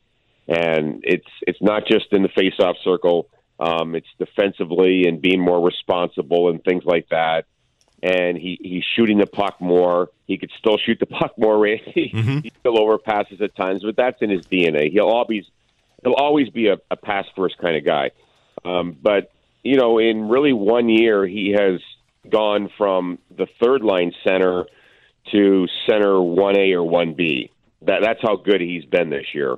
And, he's still dealt with some injuries and illness and things like that. So, I know O'Reilly is still the leader of this team and the top center, and Shen is a great player. But Robert, last night, a key example, late in the game, he takes two key faceoffs and win them both cleanly, and, the Blues survive and win the game. So his game has really rounded into form where you can depend on him in all situations, and he's just become a really good hockey player, which is great to see. John, anytime Nathan Walker gets an opportunity, it feels like he makes the most of it. He just seems like whenever he is with the Blues that he fits right in. What have you been seeing from Nathan Walker, who gets another goal last night? A.K.A. Nadub. Oh, Randy. You know what? At some point, someone's got to give this guy a chance to play every night, because I gave the numbers on the air last night after he scored. He has now scored in almost 25% of his games in the NHL, right? And I don't care who he is or what team he's on. That's pretty good, right? Yes. And that's in a limited role. And most nights he's playing on the third or fourth line. So, yeah, if I'm the head coach and the general manager, I don't know how it's going to turn out this year. The Blues are obviously a deep team, and they have Bozak hopefully coming back, and they're a deep club. But to me, somebody's got to give this kid a chance to play on a nightly basis, because he puts up numbers and he skates well, and he's always on the puck in great intensity. I just like the way he plays, and I think right now, based on how he's played since he came back up from the minors last week, I think it's going to be tough to take him out of the lineup because he's been that good. So I've been very impressed. John, you just reminded me of something. In 1991, from about November on, I was working at KMOX and working until 1:30 in the morning. So I would get home at 1:30 or 2. And after pretty much every Blues game, I could come home, my wife would be sleeping, and I'd say, guess who scored? And she'd go, Brett Hull. And I say, yeah, because he did. It was unbelievable, wasn't it? And you called that season. Wasn't that incredible how you score 86 in 82 games, but every single night, and the pressure was on him, the defense was on him. Wasn't that incredible? It was incredible. It was, and I was there every night, and Oates and Hull and the magic those two had. And the thing that's amazing, Randy, as you know, he did not score any shorthanded or empty net goals that year. Right. He didn't kill penalties, and I guess he wasn't used on the ice at the end of the games when the other team pulled the goalie. So had he done both of those, he certainly, to me, would have hit 100 goals. I mean, there's no question in my mind, at least 95, and would have had the all-time record. But yeah, he scored every night. It was magical. It really was. It was. Hey, I want to ask you one more thing, because we asked this question yesterday. If the Blues have a good road trip to Western Canada, if they win against Edmonton and Calgary, and they win in fashion like they did last night, are you going to trust them? Yeah, I think that you could, and I trust them now, Randy. I just think that for whatever reason, they've let their guard down against the weaker teams. And they've played well against the top clubs. I mean, they've beaten Florida, and they knocked off Calgary, and they beat Colorado. So, they can play with the big boys. I have no doubt that when the money's on the line, and to me, you're in money time down the stretch, that they're going to pick up their game and be a more consistent team. So, yeah, hopefully it's not fool's gold, as they say. But I do trust that now that, again, the games are bigger, that I hopefully it's behind them, and the inconsistency is a thing of the past. John, we always love having you on the show. Thanks so much for the time, and we'll be watching tomorrow night for the Blues and the Oilers. All right, thank you very much. Have a good day. See you. You too. That is the TV voice of the Blues, John Kelly. It was unbelievable, Michelle, and you were so young. You were 5, right, when that happened? 90, 91, 4, 5. But it became such a reaction for everybody, and it was kind of like McGuire in 98. I was just thinking that. Where it was literally, Joan would be sleeping. She'd be dead to the world. And I could say, hey, guess who scored? And she'd go, Brett Hull. And it wasn't even a question. It was Brett Hull. It was because you knew who it was. Yeah. And it was that sort of anticipation going to a game in 1991. So exciting. It was great. That's awesome. So, and it'll never happen again. We'll never have somebody score 86 goals in an NHL season again. That's Michelle. I'm Randy. Coming up, we've got The Fight on 101 ESPN. We're right back to the Carricker and Smallman podcast, presented by Dobbs Tire and Auto Centers on 101 ESPN. Welcome to The Fight on Carricker and Smallman. In the red corner, every listener. And in the blue corner, the undisputed king of morning drive. Please welcome Randy Carricker.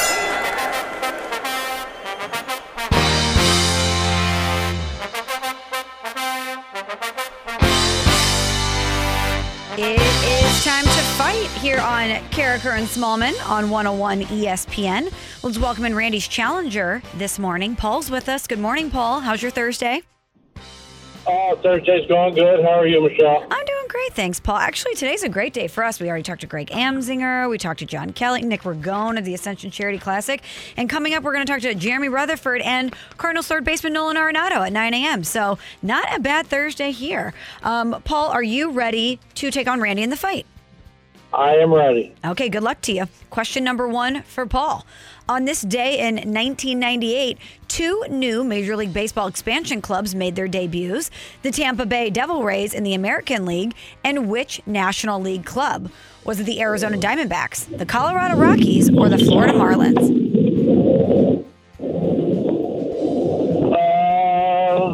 Let's go Florida Marlins.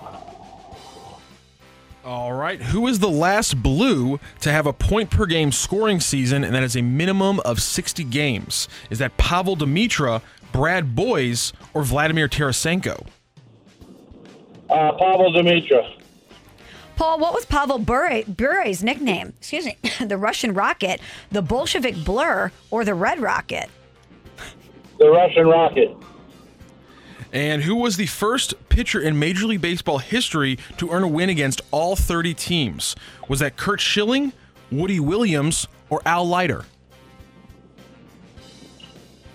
Who was the first one? Who was the first pitcher in Major League Baseball history to earn a win against all 30 teams? Curt Schilling, Woody Williams, or Al Leiter? Let's go with Schilling. All right, let's check Paul's score here. Yep, confirmed. Randy's coming in. I ate a granola bar during the break, and I did not. It's cut in my throat. I started coughing. Run into a microphone. I started coughing in the middle of my update, and I haven't been able to really stop either. Excuse me as I clear my throat. Let me clear my throat. What was that, DJ Cole? Please let me clear my throat. Yeah, By the way, DJ Cole. I don't know if you guys have used it yet, but our station, with all the renovation, has a brand new industrial-sized ice machine, which is absolutely awesome. Is it cubes, pebble ice? What are we working with? Cubes, spectacular cubes. They're great. Randy with the water bottle today, a rare occurrence. Randy brings in his own Propel bottles every day. Michelle. Oh, there it is. Okay. You got Propel too. You got Who everything. did we just talk to the other day? Oh, David Perron. Perron. Yeah, he just grabbed a Propel. He was drinking it, and he was like, nah, I don't really like it. We came in to interview David Perron in person, and he had a Propel in his hand. Randy lit up like a Christmas tree. He's like, oh, you're a Propel guy? Me too. And he's like, no, I just grabbed this. I don't even care. So anyway, that was a little fun story. Randy, say good morning to Paul that no one probably cared about. Paul, good morning. Great to have you with us. Thanks for listening. Thanks for playing. How you doing? I'm doing well. Good luck to you, Randy. Good luck to you, too. Thank you. Oh, look at this. Sportsmanship at its finest. Yeah, shake hands before the match and after. Make sure the replay pops up. Are we shaking? You're Will Smithing everyone after the fight with your drops. Not. I don't slap anybody. You are. With your audio drops, you're Will Smithing them with audio. That just happened. See? Open palm smack to the face to your opponents. Well, a guy that played Muhammad Ali is going with an open hand slap. I don't get it. You know what? It's like Adam Schefter, assault, period. Either way. Close fist, open fist, it's still a hand to the face. It has happened. He knows the power from 12 years ago that he can still harness. You see the way he twisted those hips? There was action in those hips like a Tiger Woods swing. Yeah. He did pause a beat before he wound back and hit him. Mm-hmm. I wonder if they're going to take his award away, by the way. The Academy really thinking about it. It's like taking away Michigan's banners and stuff. It's stupid. We already know he won, right? It's the Reggie Bush Heisman. Yeah, exactly. We know he won. Okay, Randy, you ready to do the fight? Enough Will Smith chatter here on 101 ESPN, even though it has captivated the nation, that except for us. storyline. Well, because we had Albert Pujols sign with the Cardinals. We had a big bit of news ourselves. On this day in 1998, Randy, 2 new Major League Baseball expansion clubs made their debuts. The Tampa Bay Devil Rays in the American League, and which National League club? That would have been, I believe, if I'm not mistaken, Andy Benes's Arizona Diamondbacks. Who is the last Blue to have a point-per-game scoring season with a minimum of 60 games played? I would think that's Pavel Demitra back in 02-ish. Another Pavel Bure. What was his nickname, Randy? The Russian Rocket. And his brother, former Blue, Valeri, is married to Candace Cameron Bure of Hallmark movie fame. Excuse me, you mean of Full House fame? She's DJ Tanner. But she was Candace Cameron then. Now she's Candace Cameron Bure. She wasn't married to him when she was DJ Tanner, was she? It does not matter. She's DJ forever. Tanner married Pavel Bure's little brother? She's DJ forever. It's kind of like John Hamm. Illustrious career. No matter what he does, he will always be Don Draper. Just like Steve Carell, amazing comedian, also can do drama. He will always be Michael Scott. She will always be DJ Tanner. Okay. Don't you think? Michelle's out here. I never watched the show. People. Not once. Never seen it. Randy, what? Not you once. Never watched Full House? Nope. No. So if I said cut it out, you wouldn't know what that meant? Nope. Don't know. Randy, really? this is I do the... No, that's nothing for you? No, nothing. Oh, my gosh. Randy, that's a miss by you. Probably watching a game. I mean, just to watch John Stamos, you should be watching the show. That's right, Uncle Jesse. Exactly. Aunt Becky. What a love story. Those two crazy kids. Who was Aunt Becky?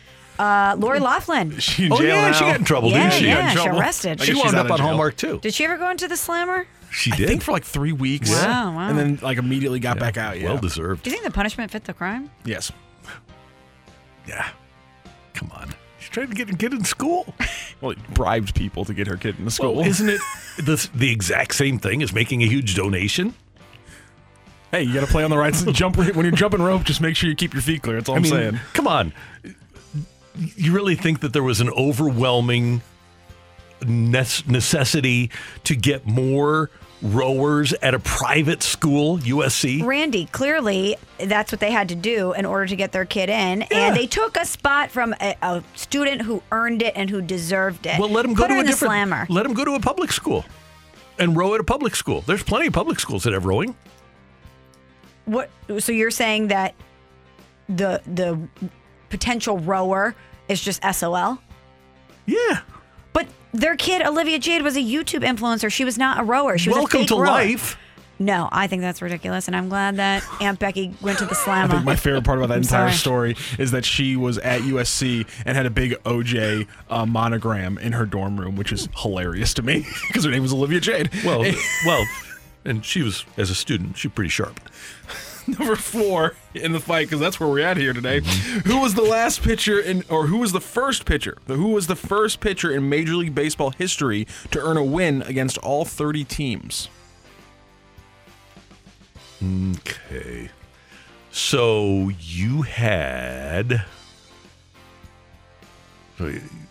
probably early on. I don't think we'll do Andy Benes twice here.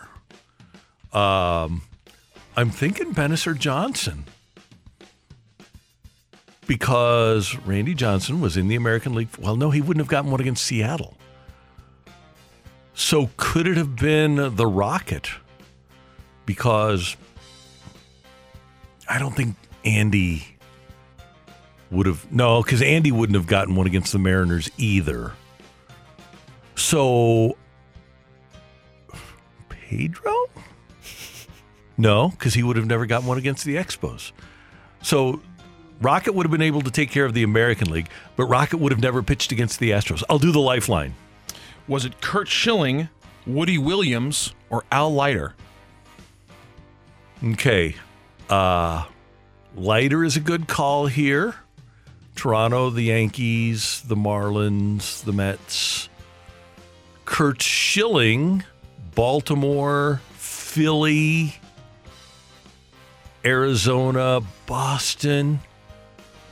That would have happened about 2004. Leiter would have been a little bit before that. And my other guy was, besides Leiter and Schilling, who was my third guy? Leiter, Schilling, and Woody Williams. The Woody Woodman. So Toronto, St. Louis, Padres. I don't think Woody would have pitched against the Cardinals early enough. I'm going to go Al Leiter here. Well, this fight went off the rails. It was long. It was long, but it was brought back around. Did Paul patiently endure all of our stupid chatter about Aunt Becky and Full House and OJ and whatever else we talked about Paul, to emerge victorious? Or did Randy just waste his time? Is Randy going to Will Smith him with audio? Matt, let him know. Go crazy, folks! Go crazy!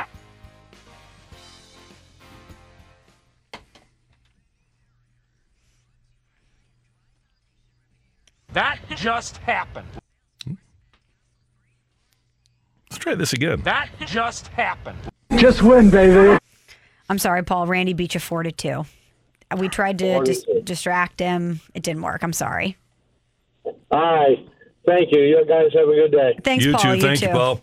All right. On this day in 98, 2 new Major League Baseball expansion clubs made their debut. It was the Tampa Bay Devil Rays in the American League and the Arizona Diamondbacks in the National League. Pavel Demitra was the last Blue to have a point-per-game scoring season with a minimum of 60 games. He had 93 points in 78 games. Pretty good. Pretty good. Pavel Bure, a.k.a. the Russian Rocket, had a brother who married DJ Tanner. And Al Leiter was the first pitcher in Major League Baseball history to earn a win against all 30 teams. It happened on April 30th, 2002 versus the Diamondbacks. By the way, that was when he completed that. So, Randy, congratulations. Pretty good. Feeling hot, hot, hot. Oh, it's too hot. All I do is win, win, win, no matter what. Don't stop believing. Win, win, win, win. I'm winning. We'll do it again tomorrow. Get your popcorn ready. One of these days, we're bringing back the wheel. And the punishment for you is that I get the sound machine. No, Yes, we can't do that. It's going to be the punishment, and I'm praying that it lands on that because I'm going to take that thing and not only remove it from your clutches, but I'm going to utilize it. I'm going to weaponize it against you. You will not. Yes, I will. You don't have the ability. Don't do Paul like that. He was so patient. He waited through all of our nonsense. Don't LeBron James. Good job, good effort, kid him. LeBron James. By the way, you mentioned during our FanDuel ad, you said my Lakers, your Lakers, huh? Oh, yeah, I like them now because they're going to finish in 11th. Oh, okay. So if they pop back into number 10 and they become a playoff team, you're out. Yeah, I won't like it at all. So you only like the Lakers in a losing effort. Exactly. Okay, great. Yeah, these days. That's Michelle. I'm Randy. Coming up, you're killing me, Smalls, on 101 ESPN. We're right back to the Carricker and Smallman podcast, presented by Dobbs Tire and Auto Centers on 101 ESPN. What's totally killing Smalls right now? You're killing me, Smalls. You're killing me, Smalls, with Michelle Smallman on 101 ESPN. It's time now for Brady, the NFL never stops. It never stops. As soon as we think all of the big moves have been made, all of the dominoes have fallen, Aaron Rodgers decides to stay in Green Bay. Tom Brady unretires. Russell Wilson is going to the Denver Broncos. Deshaun Watson? He's landing with the Cleveland Browns. What does that mean for Baker Mayfield? Tyreek Hill to the Dolphins? It's every day there's some major storyline involving a star. And yesterday was no different with the news coming out that Bruce Arians is stepping down after 3 seasons as the Tampa Bay Buccaneers head coach. He's staying with the organization, though, and moving into a front office role. This means that Tampa Bay defensive coordinator Todd Bowles, he's going to replace Bruce Arians as the head coach. The Super Bowl was the second weekend in February this year, and I would argue that there may have been 3 or 4 days in the couple of months since where there hasn't been an NFL story. And it's not like they're little. Like you said, it's quarterbacks getting traded, it's big draft trades, it's people retiring, coming back, coaches retiring. And now we are almost to their draft. They take June off, basically, in the NFL. The other 12 or 11 months of the year, they own it. As big as the NBA is in this country, the NFL offseason has taken a lot of precedence over the NBA season. And I wonder if June will even be taken off. I don't know. There will be some sort of storyline. It just seems like whether it's trouble off the field or what, there's always something that's percolating in the NFL. And that's the one thing about it is that I don't know if Roger Goodell buys into this or not, but there's an old adage, there's no such thing as bad publicity. And even with the Deshaun Watson thing, people are talking about the Cleveland Browns in the NFL, and there's going to be intrigue and interest and people watching when he plays his first game for Cleveland. One thing we've really learned is that people genuinely will hate watch something. Yeah. And even the people that are angry that the Cleveland Browns not only acquired Deshaun, but gave him all that guaranteed money, will likely hate watch him. So it's just another ratings boom for the NFL. No matter what happens, people are going to watch. We talked about it at the top of the show.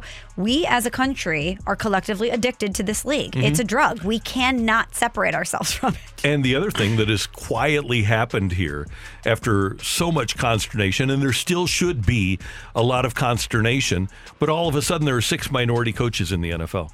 Interesting. It happened quietly. Yes, it did. But Mike McDaniel gets hired, Lovey gets hired, Todd Bowles gets hired, and they join Tomlin and Rivera and Robert Saleh.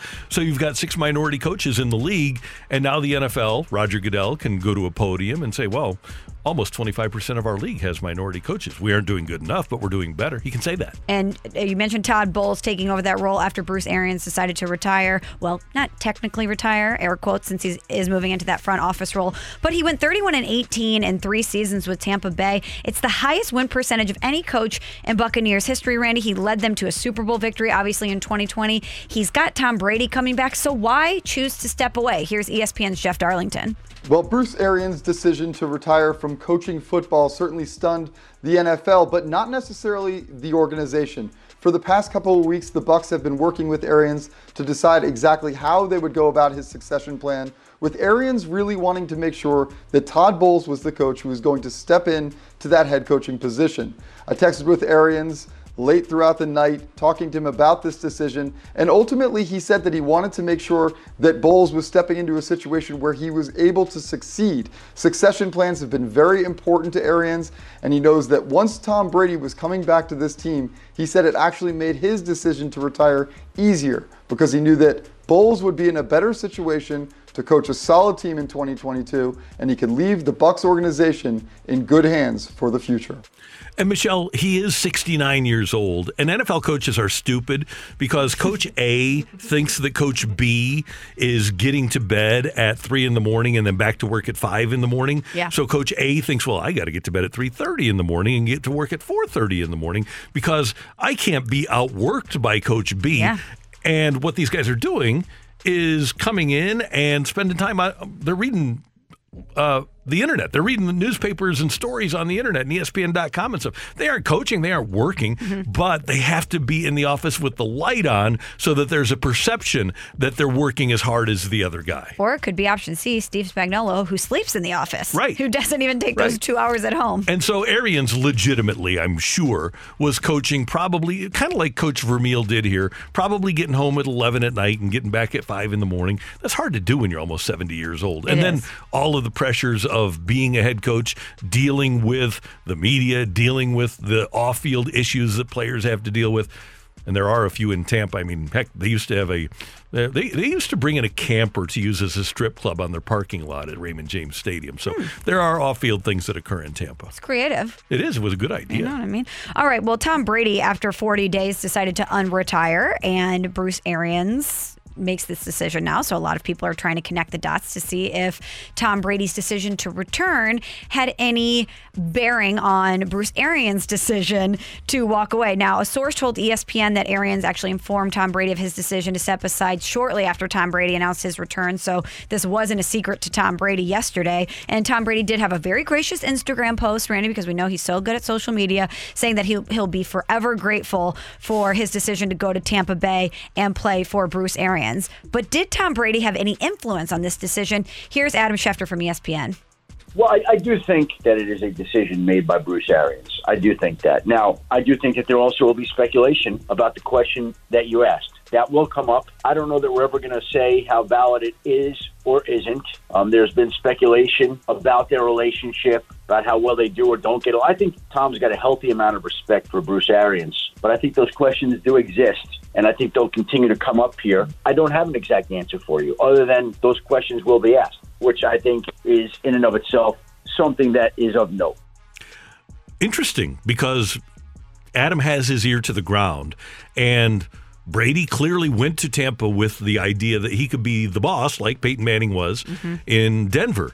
So those are interesting comments about whether or not they did have a good personal relationship. Working relationship obviously was fine, but was the relationship personally strong enough to keep Arians around? Clearly, he didn't have that much affinity for Brady that it kept him working. Well, remember all of the conversations that were had a couple seasons ago about, they're playing golf, they're talking it out.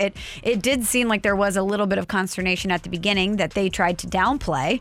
So, yeah, if I'm Bruce Arians and I want Todd Bowles to get this opportunity and I'm trying to puppeteer it a certain way and maybe I don't want to deal with Tom Brady, I'm tired, I want to step aside, it seems like the right time for him. Thank you, Michelle. You're welcome. All right. Apparently, Nolan Arenado is fired up about joining us on Carriker and Smallman this morning. So we'll get to him, the Cardinal third baseman, next on 101 ESPN. We're right back to the Carriker and Smallman podcast, presented by Dobbs Tire and Auto Centers on 101 ESPN. Albert Pujols, I love you, man. You're one of the greatest to ever play this game, and I hope you get to go out the right way. I'm just a huge fan, and I hope you hear this one day because you're my favorite player. That is the voice of the Cardinal third baseman, Nolan Arenado, Michelle Smallman, Randy Carriker, and we head down to Jupiter, Florida. And joining us now on the Brown and Crouppen Celebrity Line is Nolan Arenado, who joined us after he was traded here, then did a video for us after a baby was named after him after his opening day home run last year. So now, Nolan Arenado, officially a friend of the show, Carriker and Smallman on 101 ESPN. Good morning, Nolan. How you doing? I'm doing good. How you guys doing? Everything's great. Hey, we need to know, because we've listened to that before, what you said last year when Albert was DFA'd by the Angels. When you got word, and you got word before all of us, that Albert was going to join the Cardinals again, what was your reaction? Well, obviously extremely excited and a little bit in shock, but mostly excited. I got to know Albert a little bit off the field. I see him in the off season a little bit. He lives in Southern California, so I would see him around a little bit, and it's just mostly.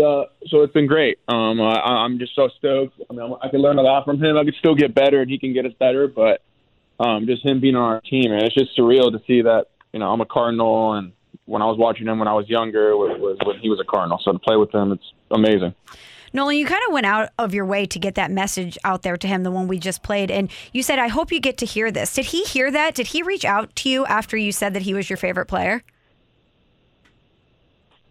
I mean, we talked a little bit. You know, he would come by. I have a warehouse in Southern California, and he would come by and hit there. You know, sometimes he'd come by and just want to hit, and I would say, yeah, no problem, come hit whenever you want. You know, my brother would throw him batting practice or whatever. But I mean, it was awesome. I mean, I think, you know, talking to him about it last year a little bit, I know he said he appreciated the video. But like I said, it's just great to have him back here now, and it's just so cool to see him and Yadi right next to each other in the locker room. It's just two legends of the game. It's pretty cool just being a part of it. Hey, Nolan, when you talk hitting with a guy like that, when we talk to Mark McGwire, he always focuses on the mental approach. And when I've talked to Albert about hitting, it's always the mental approach. When hitters get together, is there much physical talked about? How do you guys talk about hitting? Yeah, well, first I'll say I'm probably not doing a lot of the talking. I'm probably letting Albert do most of the talking, to be honest with you. You know, and that's the thing with Big Mac too. You know, Big Mac lives in Southern California. I know him from Southern California also, and I've talked to him about hitting. It's not me doing the talking. I'm just listening to those guys talk a whole lot, and it's just learning and trying to see how they approach certain guys or what they feel when they're not feeling right. What do they try to do? You know, about getting back to the basics, all those little things. Like I said, I'm more listening than talking. Nolan, when you look back at last spring, it had to be a lot for you. You had a new team, a new facilities, a new routine. That has to be difficult after 8 years in the same place. But as you got to Jupiter this year, I imagine your comfort level must have been a little different, right? Oh, yeah, absolutely. My comfort level is just, you know, I would say 10 times different. You know, it just feels great to know exactly where I need to be.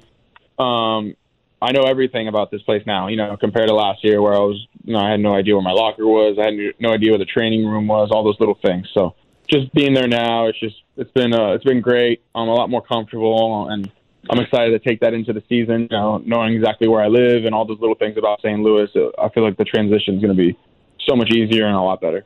You told Katie Woo of The Athletic that last year wasn't good enough for you and that you expect to be a better ball player this year. Tell me what that looks like. What do you envision as a better version of Nolan Arenado this season? Well, I just think having better at-bats, playing better defense, getting on base, all those little things. Just using the whole field. I've said this a lot already, but those are the things I think about. And, I mean, that's just it. I mean, I just want to get better at the whole thing, offense and defense. And I know I did a good job last year, but there's still room to get better, and I know I'm better than that. There's certain things that I felt last year that, you know, I should say there's certain things that I was doing last year that I was having trouble feeling what I wanted to feel that I felt in the past, and I feel like I'm having those feelings again, and that's a huge thing because now I feel like I can let the ball travel. All these little things that, you know, hitting's complicated. I don't want to get too complicated, but there's just some things that I'm feeling that I feel really good about.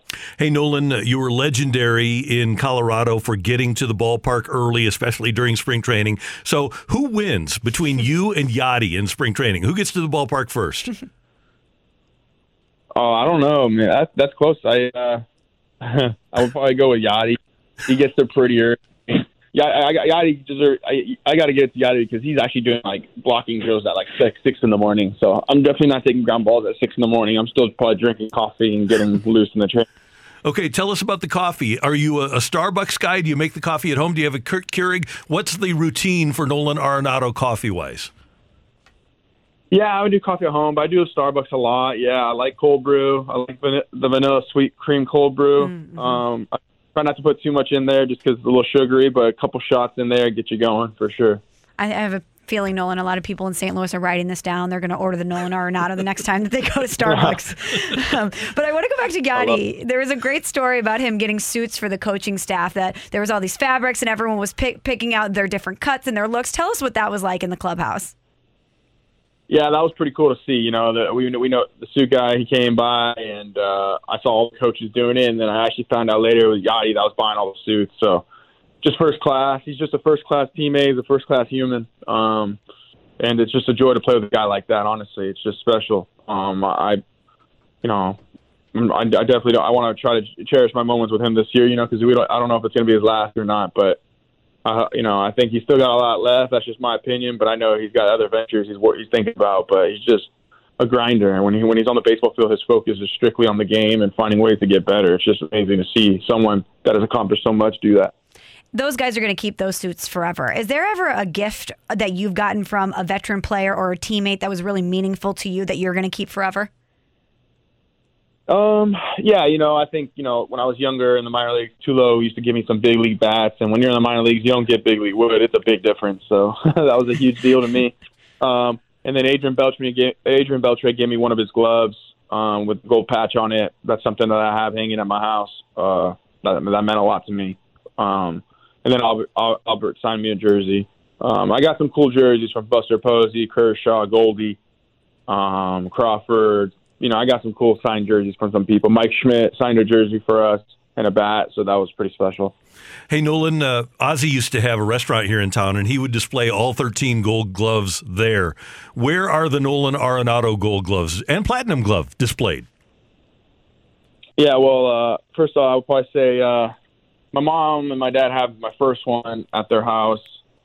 I got 2020, I think, or 2019 at my house, and then the rest are at my warehouse where I go hit and train and stuff like that.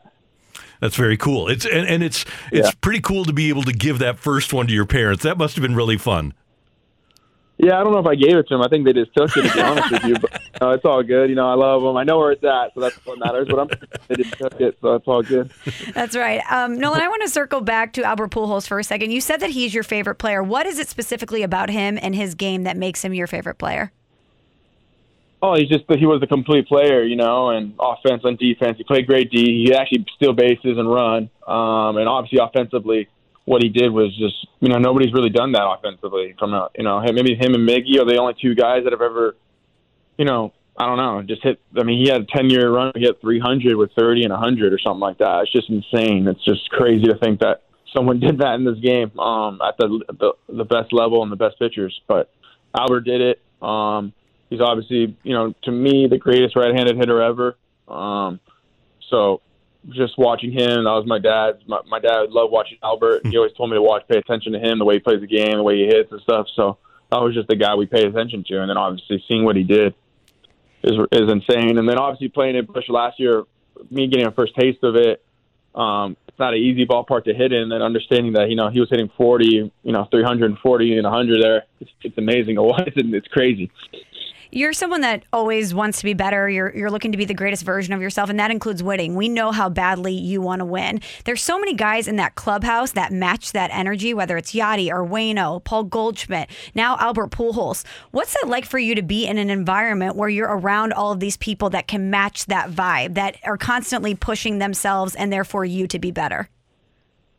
Oh, I mean, it's great. I mean, we all have one thing on our minds, and that's winning. I mean, it's just great to have that, because even the young guys here, man, all they do, the Cardinals do a great job at when they bring guys up. The concern is about winning, and there's no doubt that that's our goal. And like I said, when you've done some things in this game, you won a Gold Glove or Silver Slugger or whatever, and you've been financially stable, you want to win, and that's what it comes down to. And I've never, I've gone to the playoffs, and last year was so much fun, and the times with the Rockies were great, but I want to win a World Series, and I believe we have a really good team, and we could do some great things this year. I was going to ask you that, Nolan, because Ollie said at the outset of spring training, our expectation is to win a World Series. Obviously, you won't have Jack for a couple of weeks, but otherwise, when you watch this first week of games, what do you think of what you've seen? Well, first of all, I would say from the first day, I can really tell that guys are really working hard, and I've been impressed with everyone's work ethic. I mean, that's been the big one. I think, you get worried because we kind of started at a random time. You get worried if guys might not be ready or something, but not with us, man. Everyone came in super ready, super prepared, and that was really cool to see. And I think that was a huge sign for me that, hey, guys are prepared. They're actually in great shape, and I'm glad I wasn't the only one hitting extra and all that. I knew everyone else was. That's the great thing about our group is that everyone works. So I just think we're prepared for the season. We're ready to go. It's a long season. There's going to be a lot of ups and downs because that's just the way it goes in baseball. But I like our chances.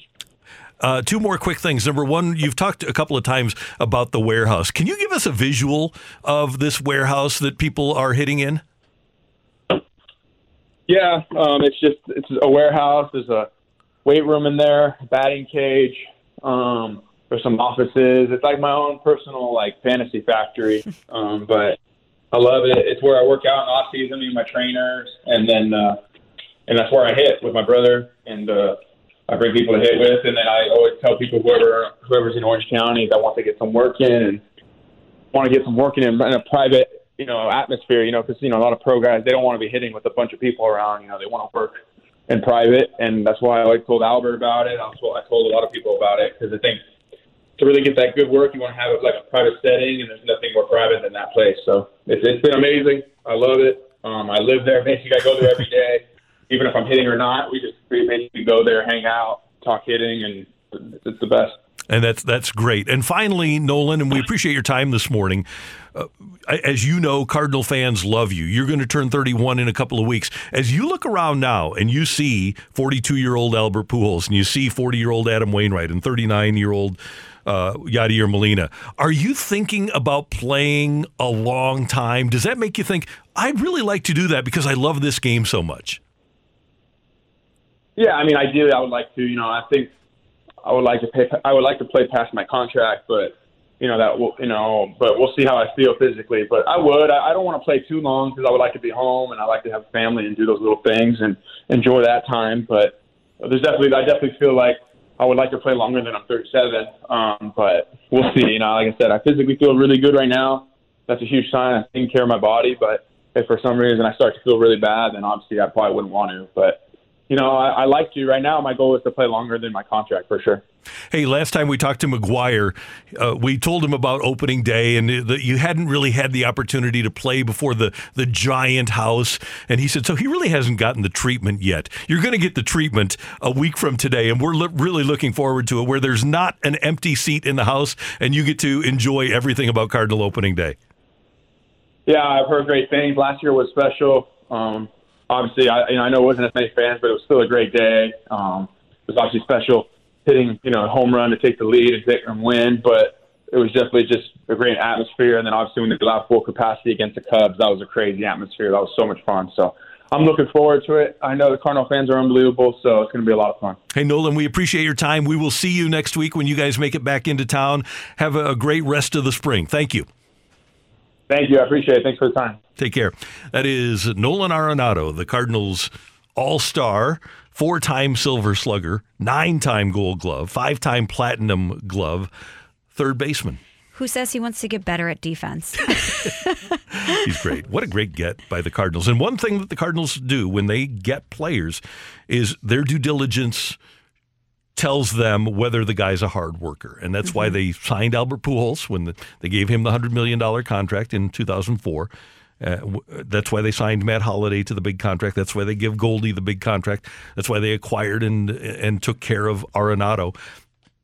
Because they know, and Adam Wainwright and Yadier Molina set the tone here, obviously. Yes. They know that if a guy is working to get better all the time, it's going to lift the team. A rising tide lifts all boats. And this is a guy who just talked about how his favorite place is a warehouse that he built so that he can get hitting in whenever he wants. It's a fantasy factory. That's how much he loves baseball. It's great. Hey, we heard some fun things out of that. We'll come back and give you our reaction. If you want to text in what you thought of Nolan Arenado, that's next on 101 ESPN. We're right back to the Carricker and Smallman podcast, presented by Dobbs Tire and Auto Centers on 101 ESPN.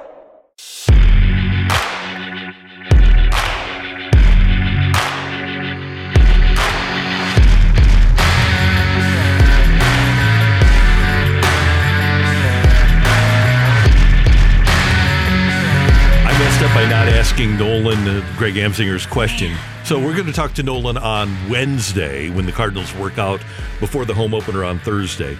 And I'm going to bring a machine along, and I will ask Nolan that specific question so that we can air it for you on opening day.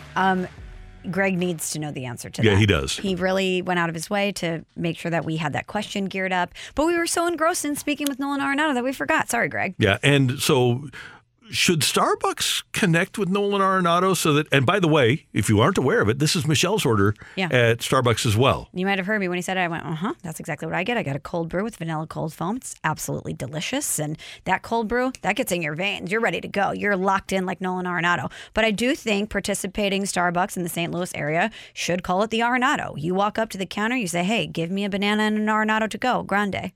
And if you do just make the order, if they don't partner the two sides, when you do make your order, tell them that your name is Nolan. Write it on the cup. Think about that, the home opener, Randy. Everyone's so excited. 1 week from today, Albert Pujols is back. You're waking up. You're putting on your Cardinal red. You're getting ready to go downtown. Oh, I need to have some coffee this morning. Start your day with the Arenado. Yeah. I don't know. I know that everybody wants to believe that their team acted differently during the lockout. I thought it was notable that he said, hey, we were all ready when we got in. And I wonder if the Cardinals were that much different than other teams. But if they perceive that, and by the way, when you look at the record in spring training, it would lead you to believe that they were pretty much ready to go. But if they believe that, I think that's a big part of the battle is winning upstairs. But who on this team could you look at and say, I'm surprised he was ready? I mean, without giving out names, there were some Cardinals in the past that were not ready to go. Carlos Martinez, Marcell Ozuna? I was thinking Ozuna, yeah, Martinez. Those were the two names that popped to my mind without calling them out. But there we go. Here we go. But you know what? The club has spoken about it, so it's not off base for us to talk about that. But what guy on this team does not have a good work ethic? Tyler O'Neill is pounding protein and hitting the weights. He's ready to go. Harrison Bader, Dylan Carlson loves baseball so much that when I asked him, what do you like to do outside of baseball? His answer, Randy, was eat. Yeah. That's the only thing he could think of outside of baseball that he loves. Tommy Edmonds going to be ready to go. Flaherty. That Jack is the Mamba mentality. We saw him on Instagram working out. Paul DeYoung's journey of getting ready for this season and trying to find himself has been well documented. On the corners, Goldie, Arenado, they're ready to go. Waino, Yachty, the pitching staff, we've heard all of them and how they were ready to go. There's no one on this team that doesn't match that energy level, and that starts from the top down. When you have leaders like Adam Wainwright and Yadier Molina and Paul Goldschmidt and Nolan Arenado, and obviously this was before Albert Pujols even got thrown back into the mix. Do you really want to be the guy that, even though there's a lockout going on, that doesn't show up to camp ready to go? Point. I don't want to be the one that arrives in Jupiter and I have to answer to number 4. No way. No way. No way. No. Michelle, I was thinking as he spoke a couple of times, it was cool that he had Albert and Big Mac out to his warehouse. I was thinking about, okay, here is probably in the middle of an industrial park in Southern California. You go by a lightly colored brick building with no signage, maybe a little office area in front with a window, and you say, wonder what that is. Like there's a wheel store in Maryland Heights that's kind of like that. You say, well, what? But they sell wheels there. But this has no signage. So what is it? What is the warehouse? And Nolan, when asked about the visual, gave us this. It's a warehouse. There's a weight room in there, batting cage. There's some offices. It's like my own personal fantasy factory. But I love it. It's where I work out in off season, me and my trainers, and then and that's where I hit with my brother, and I bring people to hit with, and then I always tell people whoever's in Orange County that wants to get some work in and want to get some work in a private atmosphere, because a lot of pro guys, they don't want to be hitting with a bunch of people around. They want to work in private, and that's why I told Albert about it. I told a lot of people about it.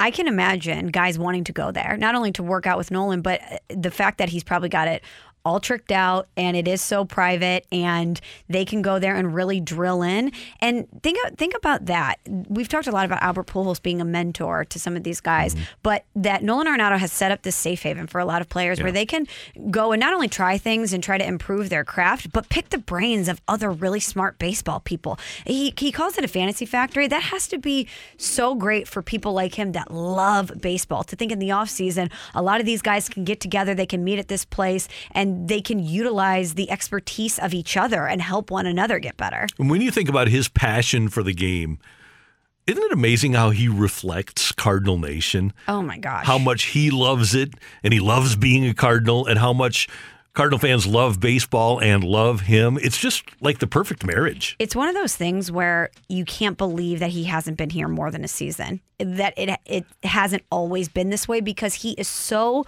quintessentially a Cardinal. He is everything on and off paper that the club could have ever asked for to represent them. And Michelle, I want you to tell us about the text that the Cardinal PR guy sent us about, 10, 15 minutes before the interview? Yeah, so the first time we spoke to Nolan, this was right when he was acquired by the Cardinals. He called in 5 minutes early, which a little bit Never of happens. inside media. Athletes are, if they're on time, it's great, but usually they're a couple minutes late, and usually it's a PR person having to pull them out of a workout or whatever to get them to do it. Because, they've got a job to do. The media is part of it, but a lot of them don't love doing that. But Nolan Arenado called in 5 minutes early, and we get a text that he was so geared up, he was ready to call 10 minutes before the interview and had to be reminded to call at on time, or else he was just going to have to wait. But just think about that, just the type of person that is, that not only would agree to do this, but would be so cognizant of it that he wants to call in 10 minutes early to not waste our time. He's just a great guy. First class. We're getting so many texts on the text line about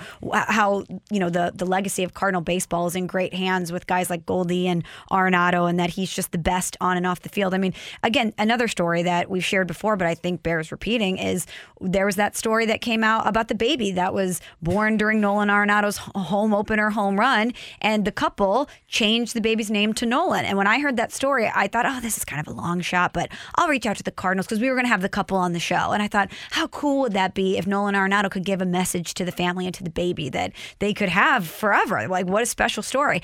And I thought, man, he might not do it, but it doesn't hurt to ask. That would be a great gift to give the family. And not only did he do it, he said yes and had a great video that he turned around within like 30 minutes. He didn't even think twice about it. He's just a great person. And St. Louis is so lucky to have so many wonderful athletes. And thanks to Nolan for taking the time with us. Spent about 15 minutes with us this morning here on Carricker and Smallman. Next up, Jeremy Rutherford. He's our Blues insider from The Athletic, and he's going to talk about the Blues two-game winning streak. All right, let's go. It's next on 101 ESPN. We're right back to the Carricker and Smallman podcast, presented by Dobbs Tire and Auto Centers on 101 ESPN. It's time for the Rutherford Report on 101 ESPN. Anything you folks want to know about the fascinating world of pro hockey, here we go. Michelle Smallman, Randy Carricker, and we head to the Brown and Crouppen Celebrity Line. Jeremy Rutherford covers the Blues for The Athletic. He is our Blues insider here on 101 ESPN. Good morning, sir. How you doing? Good morning. You know how good the show is? You know how I can tell is I was so engrossed listening to the Nolan interview and the comments you guys had afterwards that I didn't realize I was coming on. I'm just driving down the road. Okay, what's next? What do they have next? And you guys said, hey, we're going to talk Blues. Oh, that's me. Sorry. Hey, what did you think of that performance last night? John Kelly said that he thought that was one of the Blues' best performances of the year. Yeah, they brought it in a number of different ways, and Craig Berube said it afterwards. Just really loved the forecheck, the reloads, the tight gaps. I mean, that's everything that they've been looking for a while here to play that way consistently, and they've done it now back-to-back games. I really like that 4-1 win over Vancouver the other night, too. So granted, it's the same opponent, and it's a non-playoff opponent, still fighting a little bit, but I think it's two good performances back-to-back, and you look at the goal scores, 7 different goal scorers in the 4-1 and 4-3 victories over Vancouver, and like I said, spread out last night, power play goal, shorthanded goal, good 5-on-5 play, so I think Craig Berube and everybody have to be happy. JR, including a goal from Walks, also known as Nathan Walker. Nadub. Nadub. Okay, fine. We'll call him Nadub for this exercise. But another thing we talked about with John Kelly is just every time Nathan Walker gets an opportunity, he seems to make the most of it. And John indicated that he thinks that the Blues should give him a chance to play on a nightly basis. Do you think that's something that they're considering? Yeah, I would. They have to. They really do, don't they? I mean, 6 goals in 11 games I think he's had with the Blues this year, and 3 of them came in that hat trick earlier in the year. But he's undersized, but he gets the job done. He's probably so tired of hearing about being undersized. Look, earlier in the year, the Blues tried and used Dakota Joshua. They have Mackenzie McEachern in there now. They've tried other parts looking for some identity on that fourth line. Well, maybe that identity is a guy, Nadub, who scores and plays well. So I know the playoffs are going to be different. You're going to want to, get guys in there and lay some hits, and, the pressure is going to kick up. For sure it is. But I think the play that we've seen from the fourth line with Walks in there, Nadub, has been really good. So as far as it goes right now, I don't see a reason to keep him out of the lineup. JR, when you get comments either on Twitter or for your mailbag at The Athletic or comments on your stories, do you think, because I kind of do, that we are underrating Justin Falk as well as he's played? And I know he's gotten a lot of accolades for the way he's played, but I think that he's better than we're even giving him credit for. No, I think so. I've read a variety of comments. Some early on, obviously, with his first year in St. Louis, very critical. I think he's definitely turned that around, and maybe not to the point where people look at him as a great player in St. Louis, but yeah, I do see a lot of compliments of Falk and his play, and talking about laying hits, and Justin Falk isn't really undersized, but he's not a big guy either. But every night, I just looked at the stat sheet. Every night you can pencil him in for 4 or 5 hits. He's always finishing his checks and playing that style of game. So to me, he just does a lot of everything. And you don't often talk about him being out of position or making the wrong play, Randy. So I think a lot of people have come around on him and see that he's a good player. But you're right, he probably does deserve a little more credit than he gets. And there are a lot of times with defensemen when the best thing that can happen for them is that you aren't talking about him the next day. And you and I, we always go back to Bob Plager, right? He would go into the locker room and say, hey, did you do anything that caused your team to lose the game? And if you didn't, then you were fine. Right, and this isn't to single anybody out, but look at the Blues defense over the years, and we've probably been able to do that with a number of guys where it just seemed like, they were making the wrong decision. They were out of position, things like that. They were on the ice for a lot of goals that probably shouldn't have been in the back of the net. And with Falk, I'm just thinking back through this season, really thinking back through the past couple seasons, and I can't, remember too many times where that's what you're talking about. JR, another guy who got on the score sheet last night for the Blues is Robert Thomas. He can be such an X factor for this team. What kind of growth have you seen in his game? Just tremendous. This year has been a huge year for him. Number one, staying healthy. I know he did have an injury earlier, but not to the effect of the past couple of years where he missed significant time.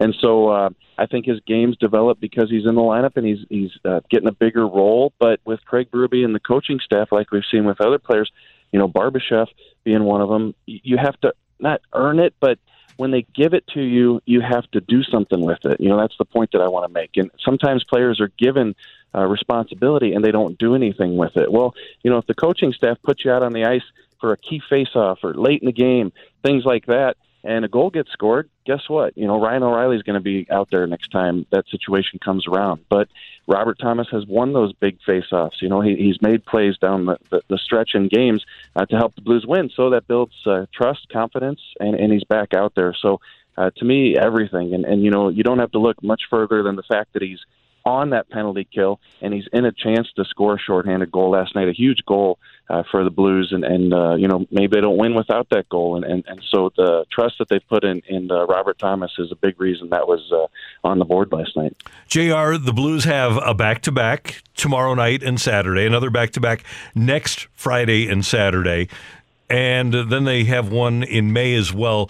Do you think those are the only times we see Binnington for the rest of the season? I guess not into May. Is it possible that we only see Jordan Binnington a couple more, 3 more times this season? No, 4 back-to-backs. It's funny. As soon as you said the word back-to-back, I was like, this is a Binnington question. Yeah, right, exactly.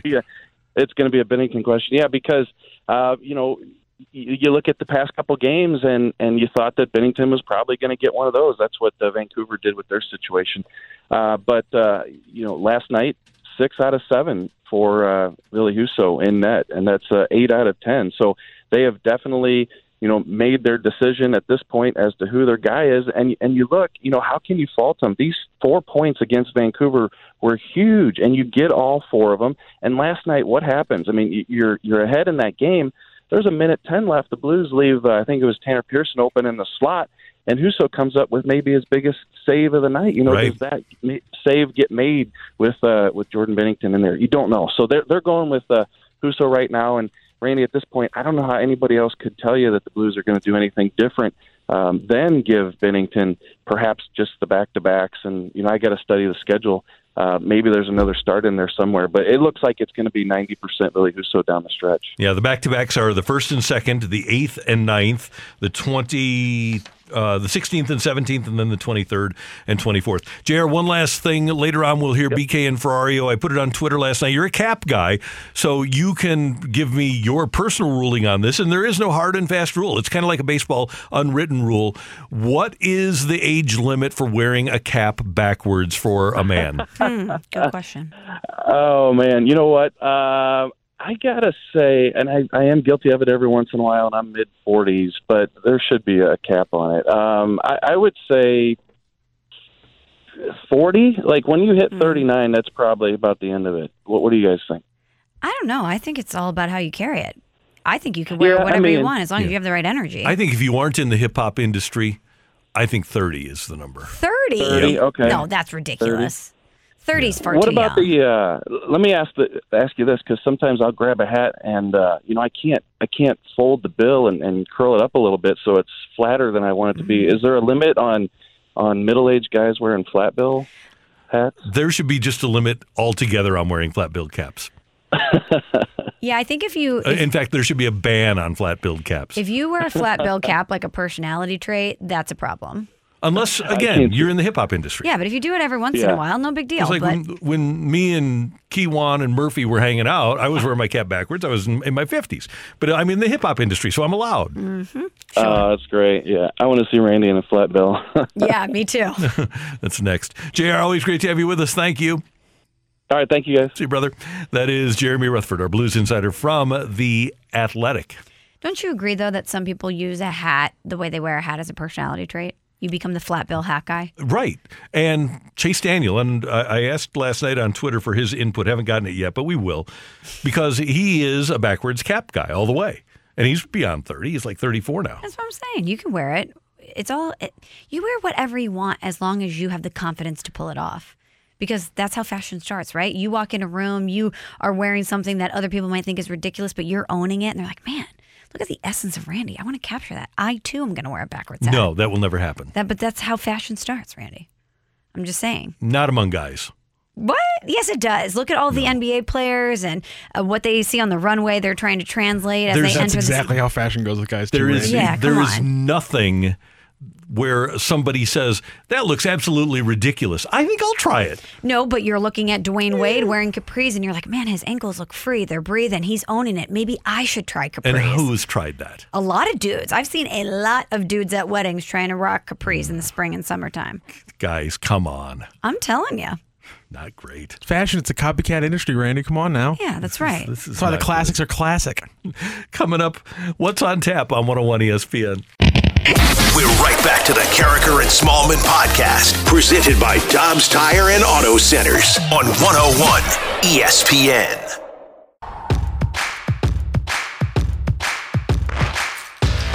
Gonna head down the stretch here. We did get a very important text here about fashion that says, this is from the 510.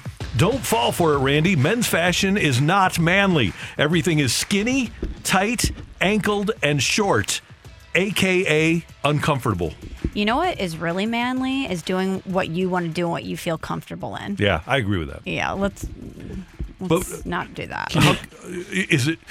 Is there a scenario in which if you're wearing tight capris, they can be comfortable? Sure. Not for me.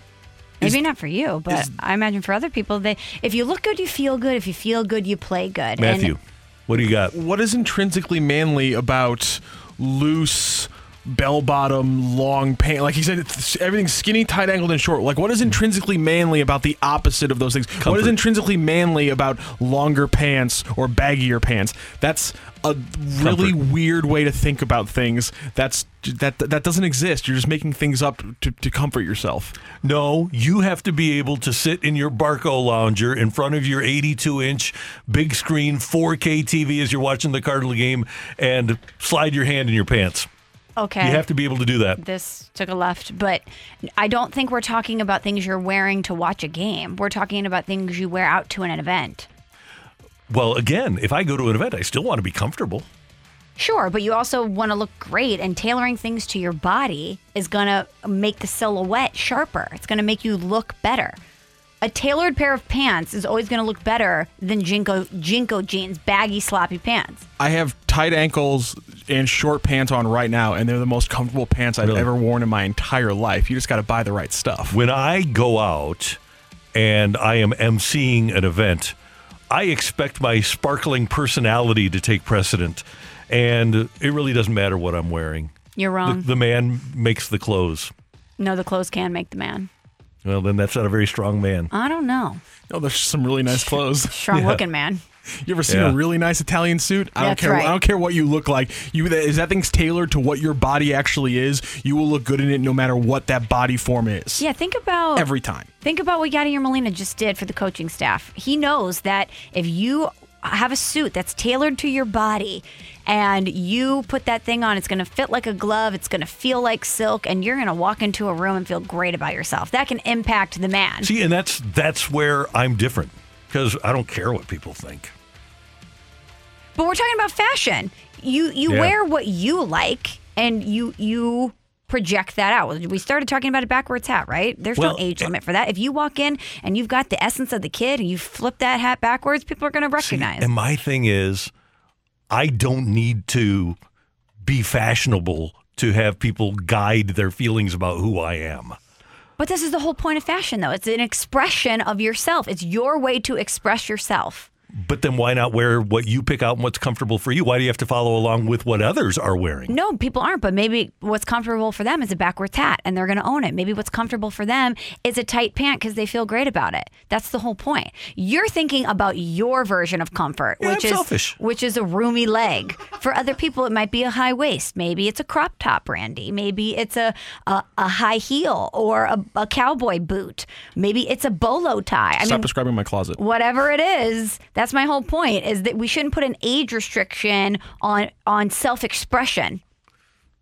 I want to go to an event, like a Knights of the Cauliflower Ear event, and see how many guys are wearing crop tops. Ezekiel Elliott did it, right? I mean, that's right. He pulled it off. Jimmy Edmonds? Yeah, there you go, guys. You tell Bo to take his entire jersey down to his waist. Yeah. You tell Bo Jackson that. I won't. You tell him. Let those abs breathe, man. But again, that's not that's a football player or baseball player, whatever. I think that's different than fashion. I don't think that Ezekiel Elliott wearing a shortened jersey is going to cause people to be wearing shortened Ezekiel Elliott jerseys. Have you not watched the NBA players walking into the arena? Yeah. It is a fashion show. It's a runway. Show. That hallway's a runway, baby. You know what? Every day is your own personal runway. Oh, there you go. It is. I mean, when I go to New York, I see people walking around and they're just going to the deli. And they're stunting, because they feel good. Because when you walk out on the street and you see people, that's how you're presenting yourself to the world that day. Okay. So don't try to cramp people's style, Randy. Maybe you should embrace fashion more. No, my point is I'm secure enough that I don't need to follow along in those guidelines that are set. But we're saying maybe you should set your own guidelines. That's right. So I don't need to get what's popular at fashion shows that cranks the price up 300% on a piece of cloth just because it's designed by somebody. No, true. But my whole point is if you try something on and maybe it's trendy, maybe it's not or whatever, and you think it looks good, and you feel great in it, you should wear it. Yes. And don't disagree. I'm talking about it just from a visual standpoint, not a comfort standpoint. Because if so, everyone would be wearing New Balance sneakers because they're the most comfortable, right? Yeah, they are. But you're not going to wear New Balance sneakers. Maybe you will. But most people are not going to wear New Balance sneakers to a wedding, right? You're going to want to wear a beautifully designed and crafted shoe that goes with a suit or a tux or a high heel that goes with a wedding dress, right? You want to look, it looks better on your body. It might not be the most comfortable, but it looks good, therefore making you feel good. And that's where we diverge because I don't have any hard shoes that are uncomfortable. Really? No, all of my shoes are comfortable. What's the point of walking around with sore feet? Well, it must be nice to be a guy, let me tell you. Yeah, it is. It must be nice to be a guy because I was just in a wedding and those high heels, man, they take their toll. Yeah. From the 636, good point here. The real measure is if you can look at pictures of yourself 10 years later and not think your style sucked, that it's okay. Capri pants for men will not fall into that category. Interesting point. I don't know. Maybe they will. We'll have to TBD. Let's revisit this conversation in 20 years. We shall. Because think about it, in the 50s, Audrey Hepburn was wearing a capri, a pedal pusher. Maybe it just takes men that much longer to get in on the trend. That might be. You know what I'm saying? So, and by the way, just give me what Anthony Davis was wearing the other night with the big sweater. I was just going to say street clothes? Yeah. He's got good street clothes. You know what? Now that we're here, I would love guys to incorporate more color into their wardrobe. I feel like guys love a blue. They love a grayish. They love a growlfit, like a full gray outfit. They love a black, maybe a hunter green if they're feeling saucy. Let's work in some pastels, guys. Yes. A guy remember when Fernando Tatis Jr. showed up to the All-Star game in a pink pastel suit? He looked fire. He looked amazing. It's springtime. Work in some lavender, gentlemen. A nice baby blue, an homage to the Cardinals. Work it in there. A mint, if you're feeling great about spring. I just think more guys need to embrace color. Michelle, I'm going to put a show on for you this spring. I got all that in the closet. I got pastels just bursting out of the closet. I can't wait. I can't wait to see it. But I just think guys need to take more risks. 2022, take a risk. Let's go. Take that risk. I love it. Flip that hat backward. If you want to buy a chain, go ahead and buy it. Pastels, it's in. I'm going to go get some loudmouth golf shorts from Golf Discount. There you go, Randy. There we go. Go full Ricky Fowler on this. No, I would love it. I'm going John Daly. Oh, I like that even better. Yeah. Hawaiian shirt. Yep. Great job by our producer engineer, the one and only Matthew Rocchia. Thank you. Pleasure. Michelle? What a great day. What a great Thursday. Thanks to Nolan Arenado. Great to have Nolan with us. Great to have Greg Amsinger, John Kelly, Jeremy Rutherford. Thanks to all of them. Thanks to you for tuning in, texting in, and being a part of the show. For all of us, until tomorrow morning at 7. We're going to talk to David Perron tomorrow. Have a great day, St. Louis. You've been listening to the Carragher and Smallman podcast, presented by Dobbs Tire and Auto Centers on 101 ESPN. Hi, this is Chris Howard, host of Plugged In with Chris Howard. The College Football Playoff Committee made their decision on Sunday, and as much as I loathe the idea of Ohio State losing their way into the College Football Playoff, I 100% agree with OSU making it in over Bama. Nick Saban citing some hypothetical point spreads to prove his point that the Tide deserve a spot in the college football playoffs holds little substance when you consider Bama's best win is over Texas. No, the committee got it right. TCU had a great season with far more ranked wins than Bama and didn't deserve to lose their spot after playing a surging Kansas State in a championship game. And Ohio State, while not playing some of their best ball later in the season, was still 12-0 until they came face-to-face with my Wolverines. While the college football playoff system isn't nowhere near as good as it could be, it's better than what we had. And in a few years, it will be better for all of college football. Hi, this is Chris Howard, host of Plugged In with Chris Howard. Get the latest odds and trends for every professional and amateur league out there. From football to basketball to soccer and esports, we've got it all at betonline.net. And if you love sports podcasts, you can find those at BetOnline as well. And don't forget BetOnline for the NHL, MMA, boxing, and golf. Head to the website today or use your mobile device to learn more. BetOnline, where the game starts. Your favorite band's about to play a sold-out show. You got in. Over here. With a friend. And found a spot close enough to see the set list. They're definitely playing your song. When you're with Amex, it's not if it's going to happen, but when. American Express. Don't live life without it.